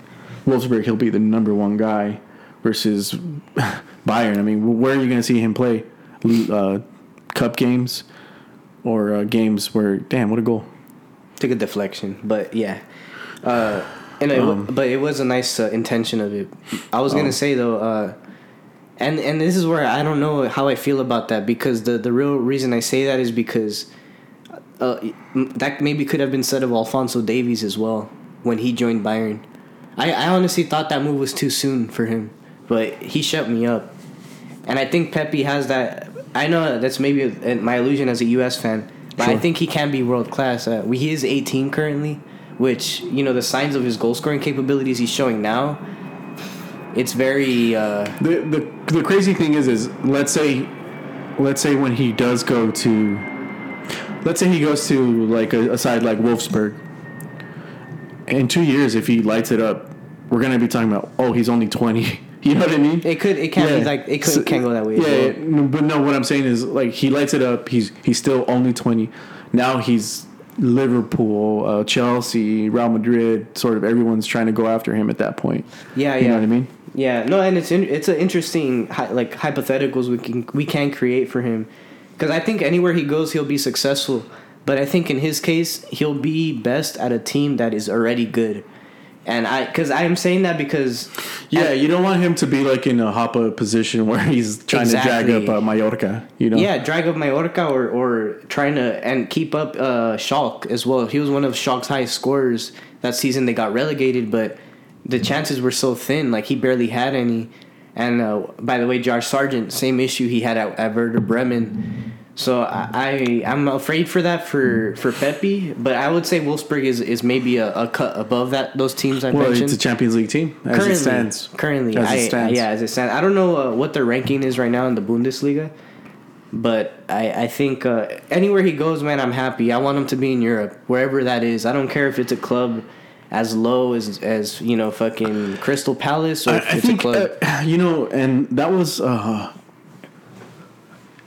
That was like something I wanted to talk about in the last pod, because we were talking about you know, Mexico's internationals, because it was the international break last week. Yeah, Mexico's internationals sometimes do well in Europe and others don't do well. You know, and we were talking about specifically about Memo Ochoa. That was the argument that we were having within ourselves. I think it was like on Friday or something. Right. Where, well, we can't compare him to Tim Howard or Casey Keller because he didn't play for top sides. But everywhere he went, you know, he was a top player, even though it wasn't a hot team. He was always voted the best player for the season. So my thing is a player, and this is a MLS discussion too, is a player better specifically and only because they're playing in Europe? Because you can be playing in fucking Belgium or Sweden or something. It's not necessarily a top league. And I don't know if I would necessarily put those leagues above MLS or Liga MX. Right. You know what I mean? No, I know what you mean. I think there's several layers to that onion of football, you know? But I think, like, and just to touch on it first, I think when we say Europe, it's a very vague topic. I think when I say Europe, I really like refer to the best leagues. But yeah, you are right, because there are players playing in the Norwegian league. I would say, and obviously Premier League is number one. La Liga is tied maybe with Italy right now, or even Germany.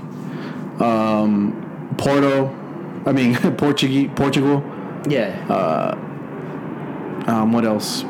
The Dutch league and the French league. Yeah. I think when we're talking about Europe, that's what I really refer to. Okay. Yeah. I mean, just in. But I think that's what I think of too when I say Europe. Right. I don't want to see my players go to the Swedish league or the Romanian league, like shit like that. There are players that play league. Fucking Sheriff. So you have to take that into consideration too. But I think in terms of like going back to Ochoa, I think my only gripe with him, because I can live with the player being on a shit team, but when you're not even on the team, like you're a backup on a shit team, I think that does speak about where your level is at, or you've alluded to this. Maybe it might be a case of favoritism as well, things like that. But I think from that perspective, I mean it. I have noticed that whenever he was given an opportunity to play, he was pretty good.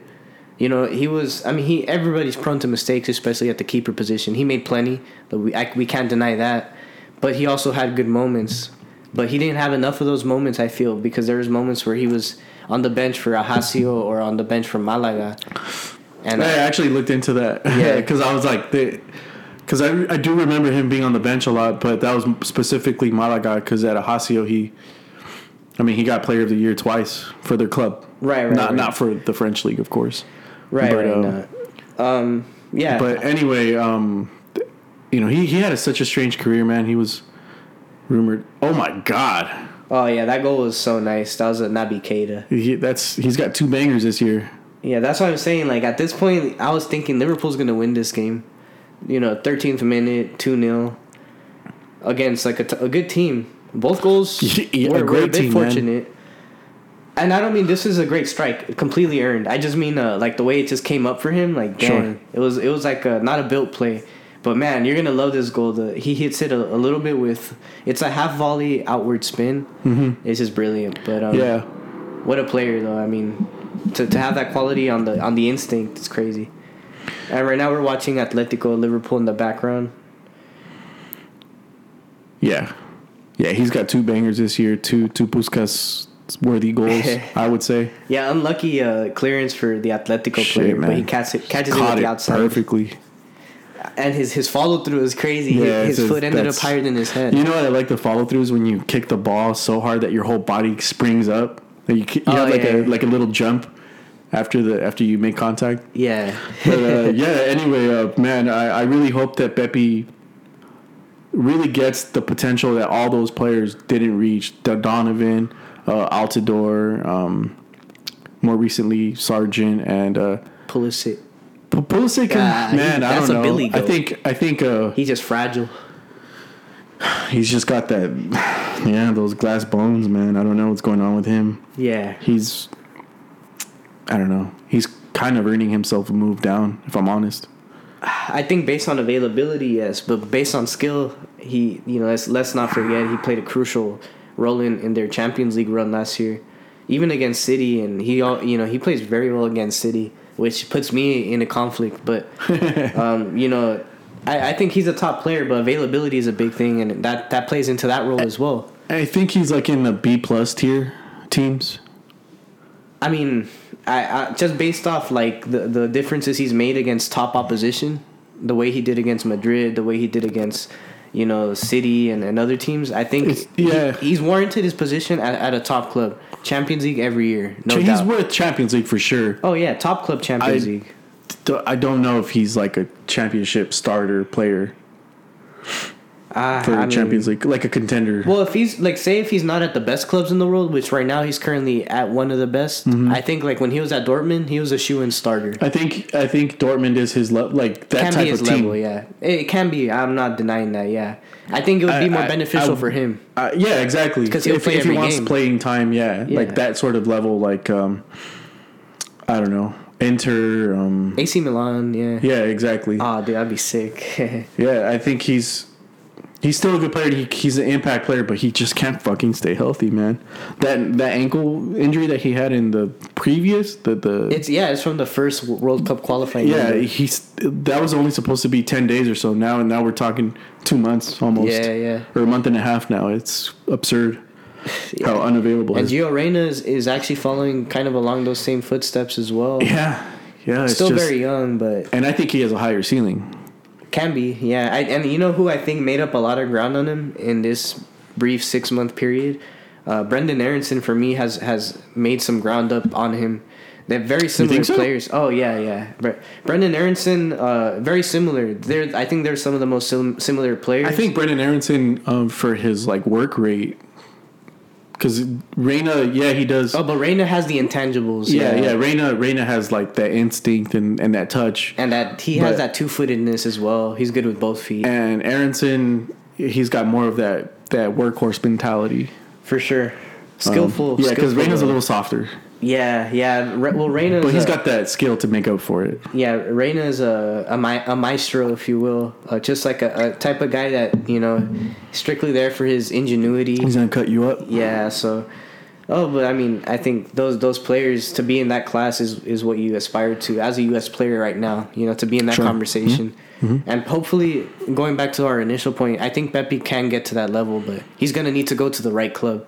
Yeah, I don't know. And Wolfsburg's in 6th place right now as it stands. That's not bad. That means, and he already has a countryman there. Lest we forget John Brooks. who unfortunately today got sliced up, but to a good Salzburg team. So we'll see where he ends up. I can't wait, and that's coming up because the January transfer window is anticipated to be the point of departure, if you will. So what do you do if Madrid signs him as a backup striker to be an understudy under Benzema? Are you heated? Yeah, are you heated as a fan, or are you like, I get it for the marketing strategy, or is it a combination? I don't think. Well, I'm sure marketing would play part of it. But Madrid's never usually that team. But if they did get him, I'd be happy for Pepe. I like Pepe. Like that's an odd thing for me to say for a lot of U.S. players because I don't really give them the benefit of the doubt. I know it's unfair on me, and I know I said it on this podcast that I'd root for them a lot more, but I find it hard to sometimes. Yeah, I think a lot of the punditry too kind of turns me off on them, to be honest. And like the dudes that show up to the games like dresses like the Statue of Liberty. And the good guys. Yeah. Did we ever talk about that on the pod? No. Well, yeah, Alexi Lawless is like, another win. It wasn't pretty, but another win for the good guys. The good guys. Do you know how much that... I don't know. I still think about that sometimes. That's why I said that fucking... Oh, dude. The smugness on that, huh? The good guys. I don't know. There was a few undertones there that rubbed me the wrong way, and it boils my blood to this day. You sent that like 3 weeks ago, and it fucking sent me. Yeah. 2 weeks ago, man. He was drunk too, so he meant that shit. Oh man, but yeah, no, I'm happy for Pepe's attention, man. He's and I talked to my dad the other day. I hadn't really talked to him about football in like 2 or 3 weeks, so I asked him. I was like, hey, do you think it's... And I know it's not up to Mexico, but I'm like, do you think it's a mistake for Mexico to not pursue him harder than they probably should have, or harder than they did? Yeah. And he's like, yeah, absolutely.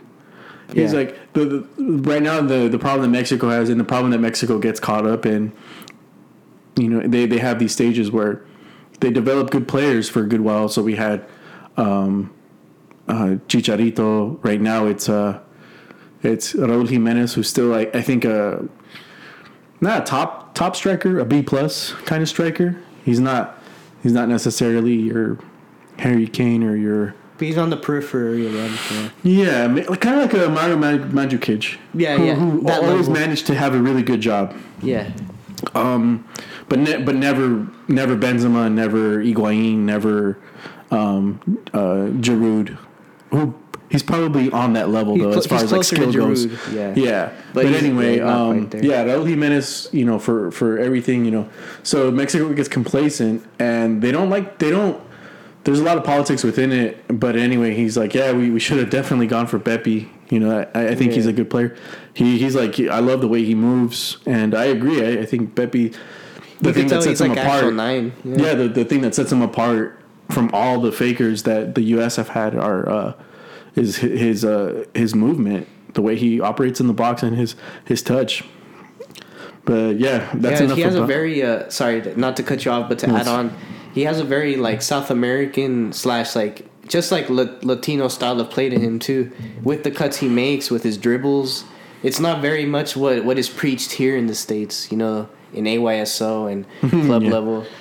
They love their physical players in the U.S. Yeah, exactly. So he does have a touch of the, what you see in like a Luis Suarez or a Cavani, like just like a direct guy with a quick inventiveness to him, Yeah. Well, the U.S. hasn't had anybody like that since Clint Dempsey for me, at the 9 position. Yeah. So I'm definitely happy for him, and I hope he. The stepping stone that he takes, because let's be honest, the next step is a stepping stone to what's supposed to be U.S. greatness. Yeah. But anyway, moving on, we have Benfica getting their ass handed to them by Bayern Munich, 4-0. Yeah, that's right. And Bayern Munich, man, I think they're. Last year maybe was a down year in terms of quality, but they've picked it right back up with Nagelsmann. Yeah, he's a top manager. I always said, I think I would want him if I had any choice at a manager. Yeah, I think he's just he's very methodical, you know, and it's showing now because Bayern are at a level that they hadn't reached for about a year and a half. They had a bad year after they won their Champions League, and then they just kind of plateaued for a bit. It looks like they're back to life, and it's coming from every angle too. And it's following a beatdown of second place in the Bundesliga last week. They beat the shit out of who the fuck was it? Mönchengladbach. Yeah, they munched and then they were glad they were back. Yeah, that's right, man. So 9 goals in 2 games, which is no, it wasn't Mönchengladbach. It was Leverkusen. Leverkusen, who's been actually pretty good. That's how did I not remember that? 5-0 win, and then 4-0 win. 9 goals, none in return. That's better than a lot of teams can say. Sheesh. I think than anyone can say, to be honest with you. Yeah. But anyway, moving on from that, Manchester United versus Atalanta. We just watched this 3-2. United were down 2-0 at one point. The most dangerous result in football. Can be. 2-0, and then United with some late Ronaldo theatrics. They were the better team, I'd say. I thought it was pretty even. You know, I honestly thought it was pretty even. I thought both keepers were tested a few times. But you know, I felt it was a pretty even game. But I thought you know, I guess I can slightly give the edge to United. So, but I mean, they had a much better second half than they did the first half. I will say. If it was, you know, it was a game of two halves, sure. You could say. I guess so. Yeah, I wouldn't disagree with that. Moving on, Villarreal puts 4 on Young Boys. 4-1 win. Yeah. Lyon and Sevilla, I think, have the only goalless game of the Champions League match week. 0-0. The 0-0. Juventus beats Zenit 1-0. And then Chelsea puts 4 on Malmo. 4-0. Easy as you like. And I want to say a lot of goals this fucking week, man. One of the best teams in Europe for me. Chelsea? Yeah. Sure. I mean, 4-0 win for Bayern, 4-0 win for Chelsea. They got to be the 2 best in the league right now. What about 5-0 for Real Madrid? But they're not even the team highest ranked with the name Real in their club name in the league. So I don't want to hear it. That's Real Sociedad. La Real. Yeah, and Chelsea, they can't really look. They can talk down on everybody in the table right now. You know, and in the Champions League, as far as I'm concerned. And they let it be known again, 4-0. Man, first of all, fuck Chelsea. Let's let that be known. And secondly, they're not that good right now. Just letting you know. They're fooling. They're fooling y'all. Do you want to preview? Champions League comes back in 2 weeks. Oh, 2 weeks, is it? Yeah, so we don't have to talk about the next one. Do you want to talk about the league reviews and whatnot? Sure. What's going on in the Premiership? Wait, hold it now. I think Liverpool are going to win the league. I'm honest, Gary. They look really good. Say it a little louder. Speaking of Liverpool, 5-0 against Watford, man. Yeah. How do you feel about those Salah best in the world right now talks? I think it's well warranted to be in the discussion. In the discussion, I think he deserves to be in the top debate, you know, and which is like Lewandowski, Benzema, and him for me right now. So I think it's well warranted. I don't think he is the best, but I think he's in the conversation. He's just in crazy form right now. Yeah, because once he stops scoring at this rate, people are gonna forget. Do you think he's gonna stop scoring at this rate? Yeah. He's in a good moment though. I will give him that. But like right now, he's in a moment where the ball is just rolling in his favor. You know. Like, you know, he's creating some of his goals though. No, well, yeah, but like the deflection he got today, for example, it's like you know, he's having a bit of fortune to him, which is, you make your own fortune. There's a skill in that too. I'm just saying that. I just don't think he's gonna keep it up at this rate. Whereas I can't say the same for Benzema because he's been doing it for a while now, and it's been no breaks. Like literally, I mean, maybe he'll have like, I don't remember when it was. It's been a while, but maybe he had a moment where like he had 2 games no scoring, but best believe the third game he was back, probably a brace too. I can't say the same about Salah because I forgot about him last season. Wasn't he one of the top scorers? Well, it wasn't memorable. It was like penalties, you know, things like that. Which that there's some merit in that, but like those nobody was having those shots last season. Is what I'm saying. He's off to a great start this season though. I just don't think he'll keep it up. I see. Okay, so 5-0 Liverpool over Watford. Watford, I don't know. I think they might get relegated. Yeah, they're looking like it. Yeah, they have 7 points right now somehow, but they're not too far off from safety. Next up is Aston Villa hosting Wolverhampton, and they were up 2-0. I remember looking at the score for this, and it was like in the 75th minute or something, and Villa was up 2-0. I was like, wow, okay, Wolves kind of suck. And then I checked like about half hour later after the games were finished for that period, 3-2. Yeah. Whoa. Comeback. Again, the most dangerous score, 2-0. And Wolves win 3-2. Moving on, Leicester City beats Manchester United at home, and United were one of the better to have like this stupid record of away games without losses, and that was shattered against Leicester, and they were drawing at 2-2, but yeah, Leicester figured out a way to.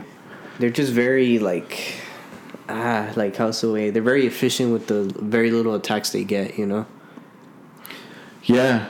It's not they won't pass you out of the park really, but the little chances they get to counter, they'll make you hurt for sure. Yeah, Tielemans played really well too. He's a good midfielder. Rodgers he's doing a pretty good job with Leicester right now. Yeah. That's not a foul. But anyway, 4-2 United, and this is where Uzale, the manager, and everything talks started. Yeah. Chirping up. Norwich and Brighton to a 0-0 stalemate. Yeah. Not much to say there, right? Nah, it's, almost expected. Yeah, Brighton played. Even though Brighton are the better team, but I think Norwich actually make it a tough game. They just haven't scored the goals. They're kind of like this year's Fulham. Well, they don't really have the defense either. Yeah, at least Fulham had Anthony Robinson. I know we don't do championship here, but what a goal from Anthony Robinson this weekend, huh? Sure. Fair enough. No, he hit it pretty well. Yeah, he's decent. But yeah. Good save by Alisson there. Alisson es muito bueno. Es mejor que Ederson. Next match. Southampton, man, they don't go away. They just don't shut up shop, do they? No, they beat Leeds. Leeds last year's a chaotic neutral. Have started off very badly. They're more like this year's Newcastle. Yeah. So they're not good, and Southampton wins 1-0. This was a match. Chelsea playing Brentford. Brentford outplayed them, man, and Brentford is. I don't know, man. I wouldn't necessarily say outplayed. They outplayed them, brother. Yeah, I mean, well, they kind of did, didn't they? They did. Yeah, they sure did. But hey, go on, Chile. Yeah, come on, Ben Chilwell. Yeah, that's what they call him on the English national team.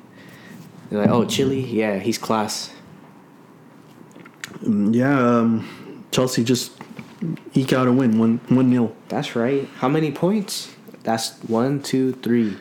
1, 2, 3. Sometimes it's these games that aren't pretty. People are saying, by the way, after this game, give Mendy a statue. Give Mendy this, Mendy that.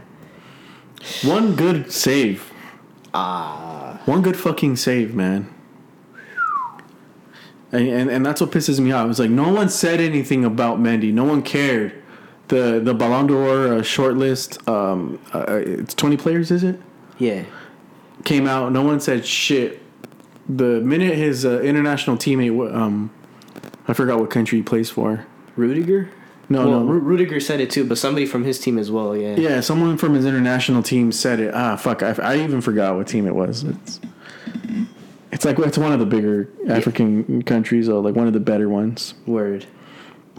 I don't know. They're like, I don't know how. I just remember Rudiger saying it too. He's like, I don't know. It's insane how he's not in that nomination list of Ballon d'Or. And everybody, including the fucking Chelsea fans, start talking about, oh, how is he not? It's like, guys, he didn't okay, he was fine, he was good, but he wasn't Ballon d'Or worthy. He wasn't Courtois. He wasn't He wasn't Oblak. He wasn't Navas.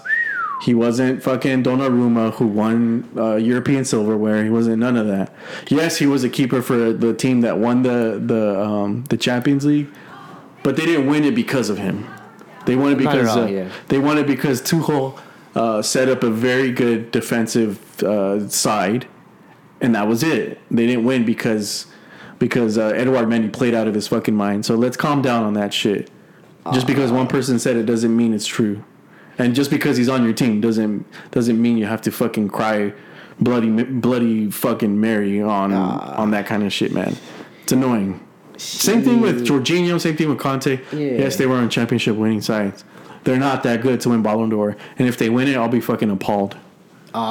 Shit, dude. Yeah, they're not good enough to. I'm Chelsea sorry. fans, if they do win it, you might not want to tune into that podcast. He's gonna have some stern words. I'll be disgusted. And there's just so much chatter about even before they won the Champions League. Yeah. They were talking about Jorginho, weren't they? Yeah. That's no, and the worst part is that you're gonna hear from Chelsea supporters specifically, because you'll be like, yeah, Jorginho has as many Ballon d'Ors as Modric.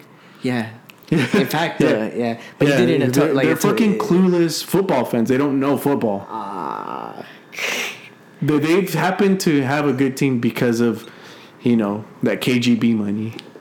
I said they happen to be good because of that. But no, man, they throw money on their problems, which fair enough. They can afford to. But sometimes it sticks. Chelsea fans, they don't know ball. Well, they're used to the finer things. And moving on, Sunday, October 17th, West Ham beats Everton 1-0. We didn't go over City Burnley, but... Oh, we didn't? It's okay. Nothing much to talk about. 2-0. Bernardo Silva, what a season he's having. And KDB, shooting boots have been on lately for the bloke. And, yeah, proper loving it. Yeah, well, hopefully he gets closer to his usual form. Yeah, definitely. We hope so. 2-0. Burnley, good. Good riddance. Let's get them relegated, y'all. Damn, how did I skip over City? I don't know, man. They're not a big club. Yeah, West Ham beats Everton 1-0. Hey, Angelo Ogbonna, what a player. Yeah, but I really fancy the keeper kit for Everton. No kidding. I like it. Why? Is it because who is their keeper? Pickers. Wait, West Ham? Or you said, Everton. Everton, my yeah. bad. Yeah. No, I was going to say, because I was forgetting who West Ham's keeper was. It's Areola, right? Sure. I was going to say, I forget. But yeah, no, Pickers. Yeah. Fabianski. Fabianski. Yeah, but is Pickers taking your girl? Nah, man. That's one guy I feel. For most footballers, I say yeah, because there's plenty of reasons. But, there's this thing about Pickford that everybody clowns him on, is that he has his torso is too big for the length of his arms. So they clown him for that, for his goalkeeping. So ever since that, I just don't see him as a threat, bro. He has no reach on me. But he's got a English accent, slick back hair, tall. Blonde, colored, fair-skinned. And our let's face it, man, our brown sisters love those features. I don't want to say it. I'm not going to say it. I mean, not my girl, but maybe. But The average, yeah. The average. But imagine. I was just kidding, man. I wouldn't be afraid of that. That dude's just got one of those faces. He's kind of angry all the time, isn't he? Yeah. And then Tottenham get a result against Newcastle. Tottenham find themselves in tied for 5th place. How the fuck does that happen? Yeah. I mean, they're still, kind of a work in progress, but the last games they've actually picked up their form. But I think more was made about how poor Harry Kane's form was than actually Spurs. They weren't that bad, No, they were losing a lot, man. There was a whole lot of Nuno's fucking up. Well, but it wasn't like terrible though. I feel like they were losing, but they also had big results. Like they beat City. That was the only result they had. That was giving Nuno credibility. Yeah, that was the Ole effect with Nuno. He's like, oh well, he beat City, but they had lost games, man. I'm kind of surprised that they're so high up. Well, then how are they higher than United? Yeah, I'm surprised. I don't know. Well, United been playing like shit. Well, yeah, it's their turn now. And also, I mean, I was going to say maybe it's just a matter of, Nuno getting used to what personnel he has as well. That too. The early half of the season is going to be a bumpier road. Tinkering. Yeah. But yeah, good result for Tottenham, though. Good to see Kane getting back on the board. Heung-min Son and Harry Kane become, I think, the 6th or a 5th, something like that, most highest scoring tandem. Duo, yeah. It's, a few names on there. Frank Lampard and Didier Drogba, Silva, Aguero, Lundqvist, and Henry, I should say. So, yeah, I mean, they're in good company for sure. What a pass. Shit. But, yeah, good result. And I think, did we have a game on Monday? Yeah, I believe we did. Right? Arsenal versus Crystal Palace. Yeah. 2-2. I've got to derby. say, man, that MacArthur foul on Saka. Fuck, that really changed the game. That really changed your perspective on MacArthur? Fuck him. Whoa. Hey, he didn't look at the ball at all. When you're an opponent, you try to win by any means. Look, Arsenal were up 1-0 at that moment. It was at the end of the first half. If the pen would have been given, it's an easy 2-0. Like, they're in the driver's seat at that point for you. Yeah, totally. Well, Bukayo Saka was one of their main players. Bukaki. I was listening to the ESPN FC show for that weekend, and all the guys were talking about how that's not a foul. He's looking at the ball, yeah. as if that's always been the barometer for what's considered a red or an egregious foul. Like, there's been so many reds where the guy's looking at the ball and not looking at the ball. So if he's not looking at the ball, it makes it a red. I don't get it. If he's looking at the ball, I mean, he can obviously see the trajectory that his leg takes on the back of Saka's leg is nowhere near where the ball's going to be. So he knows exactly where Saka is. He looks at him. It's so blatant. And I think that changed the whole match. You're down a man now. You're up 2-0. Or you're down 2-0, I guess, if you're Palace. Yeah. Well, what else needs to be said? Yeah, at that point. And for the ref to not even look Take at that VAR, to VAR, yeah. It's fucking ridiculous. It's ridiculous. Yeah. And I'm glad you could see it now. Yeah, but we have to say, Palace, to give them their roses, I mean, they played without their best player, Wilfried Zaha. And I have to say, Vieira does have some kind of football being played there, at least much more, transcending that what we saw from Hodgson, which was very oatmeal, very just bland. Yeah. I mean, Vieira in his playing time, I don't know if you ever got a chance to watch him, but well, he played for City. He was an attack-minded player. He was, a difference maker and opening up the game. Yeah, he was Yaya Toure before Yaya Toure. Yep, that's true. Yeah. Definitely.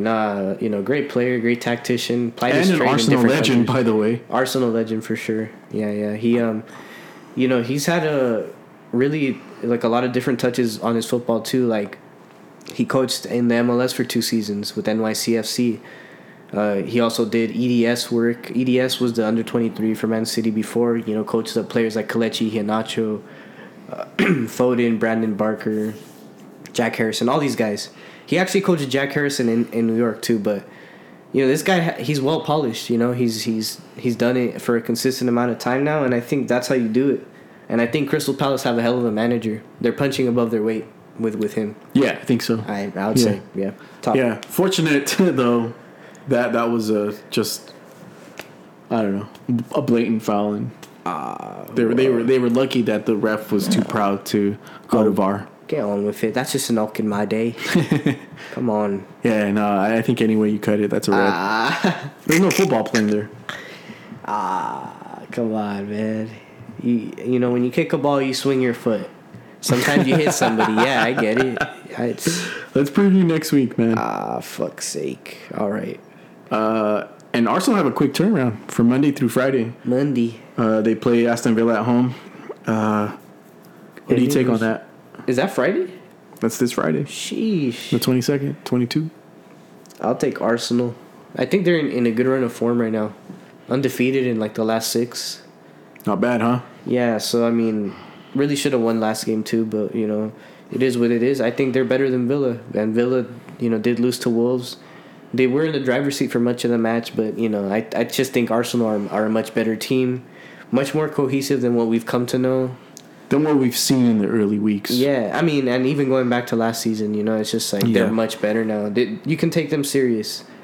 I think so. Yeah, so and Arsenal 3-0. Damn, that's a lot. Yeah. I'll take a 3-1. Fair enough. So moving on from that, Chelsea hosting Norwich, which we'll see at the LA Coliseum. Yes, sir. First game of the day. I'll take Chelsea fucking 4-0. I'll take Chelsea 3-1. Norwich has terrible defense and terrible offense. But they have Josh Sargent. Like I said, terrible offense. Shit. Yeah, man. Just he tries really hard, man, but he just doesn't have the facilities. He's our generation's Brian McBride. Fuck's sake. Well, he's a hot Cheeto too. Yeah.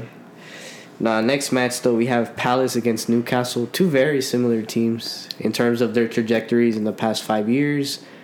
And the history they have in England and all that. Although I'll say Newcastle have a little bit more history for what it's worth. But yeah, a very equal game, I feel. Although I have to fancy Palace because they've been a better team. And Newcastle are currently, you know, experiencing troubles. Not only at the management position, not all the players are available.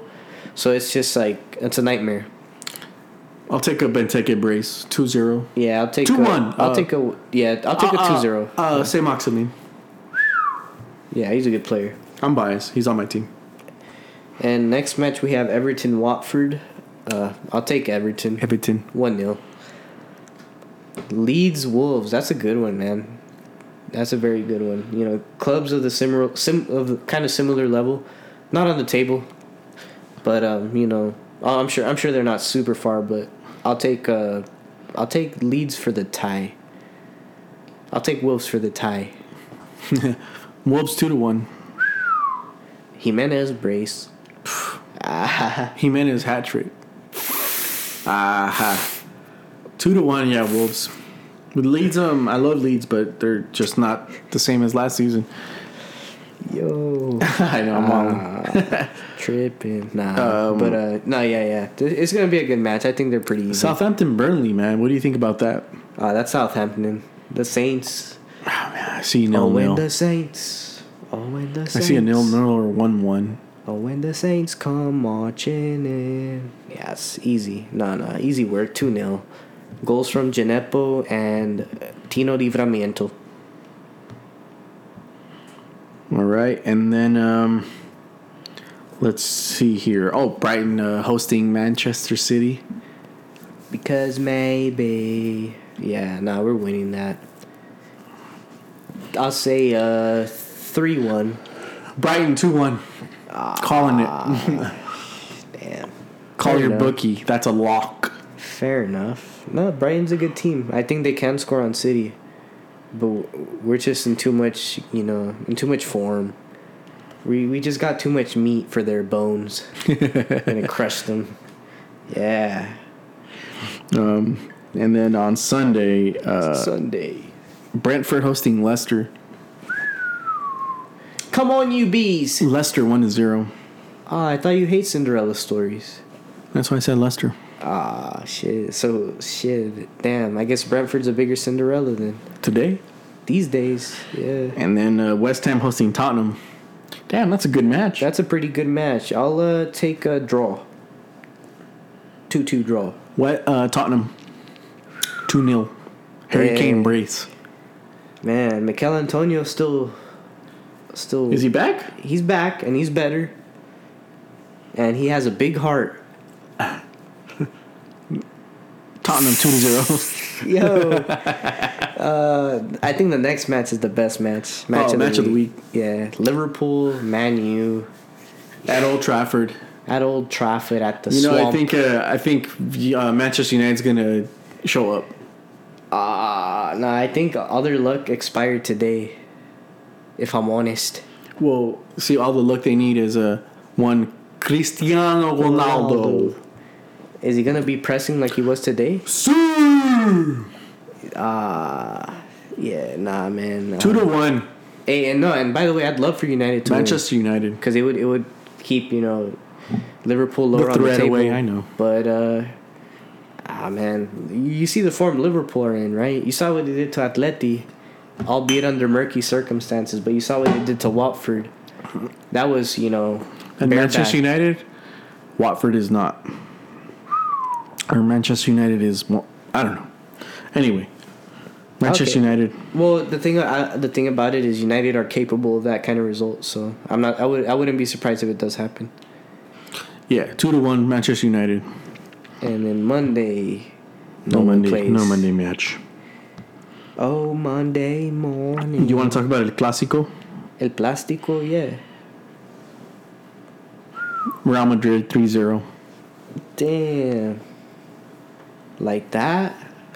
Like that. Sheesh. Nah, man. I know I'm going to get fried for this. You guys are going to kill me. Don't buy the fool's gold. But, Don't you do it.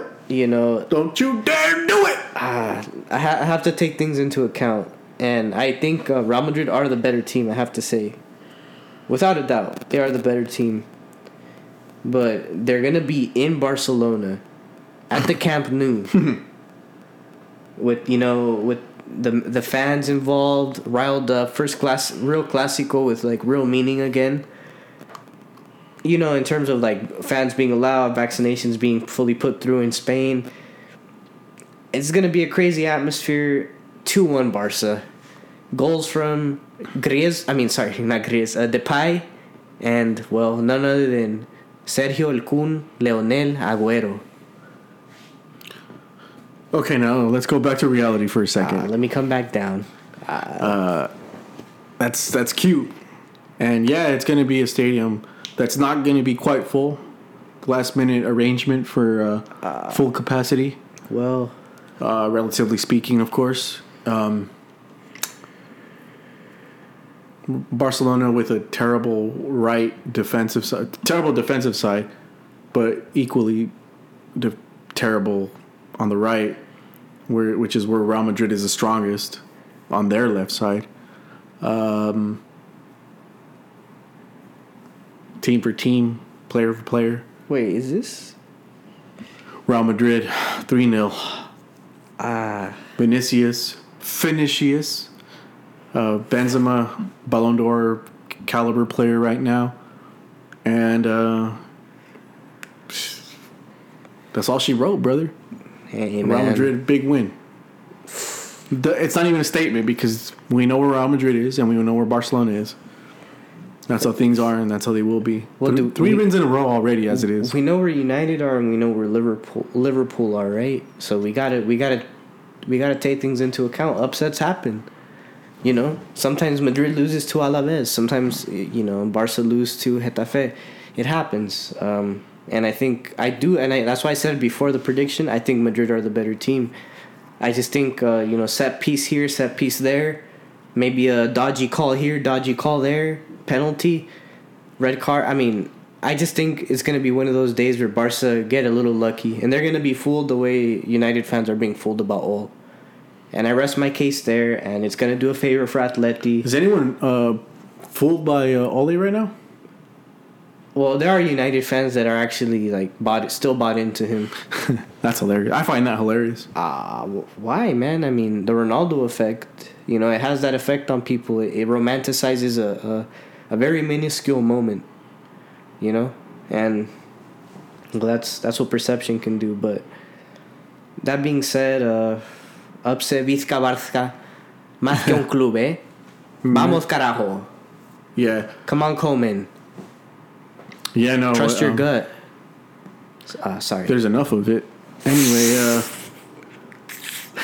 yeah, I think Madrid's gonna put the beat on Barcelona from start to finish, as we've done the last 3 games in a row. That's right. Man. Oh, you're in for a rude awakening, my guy. There's no awakening to be had, man. You just described Barcelona having to get lucky to get this win. And it ain't happening, son. But, you know, that's the thing. I mean, if Sheriff can do it, why can't they? ¿Por qué no imaginemos cosas chingonas? Yeah. That's how I feel. I think I'm a glass half empty. I mean, a glass half full type of guy right now. With Barcelona. Yeah. Vizca Barca. Hey, man. More power to you. Yeah, brother. But believe all you want, man. Cinderella was also a fairy tale, too. But anyway, that's my thoughts on El Clásico. Sheesh. And man, I would love for nothing else other than Barcelona tears. However many fans are left, anyway. Sheesh. And I say that with the loosest and most generous of intentions. But anyway, anything else that we need to discuss? No. I think that covers everything. Yeah. All right, Toppings. man. Episode 67, 8. I don't remember. Okay. 2 guys, 2 mics, 2 pints. We'll be back next week. We'll be discussing El Clásico and more, and maybe we'll have some recordings of the fan event for the Premier League morning. Yeah. But anyway, 2 guys, 2 mics, 2 pints. Y'all take care. Peace. See you.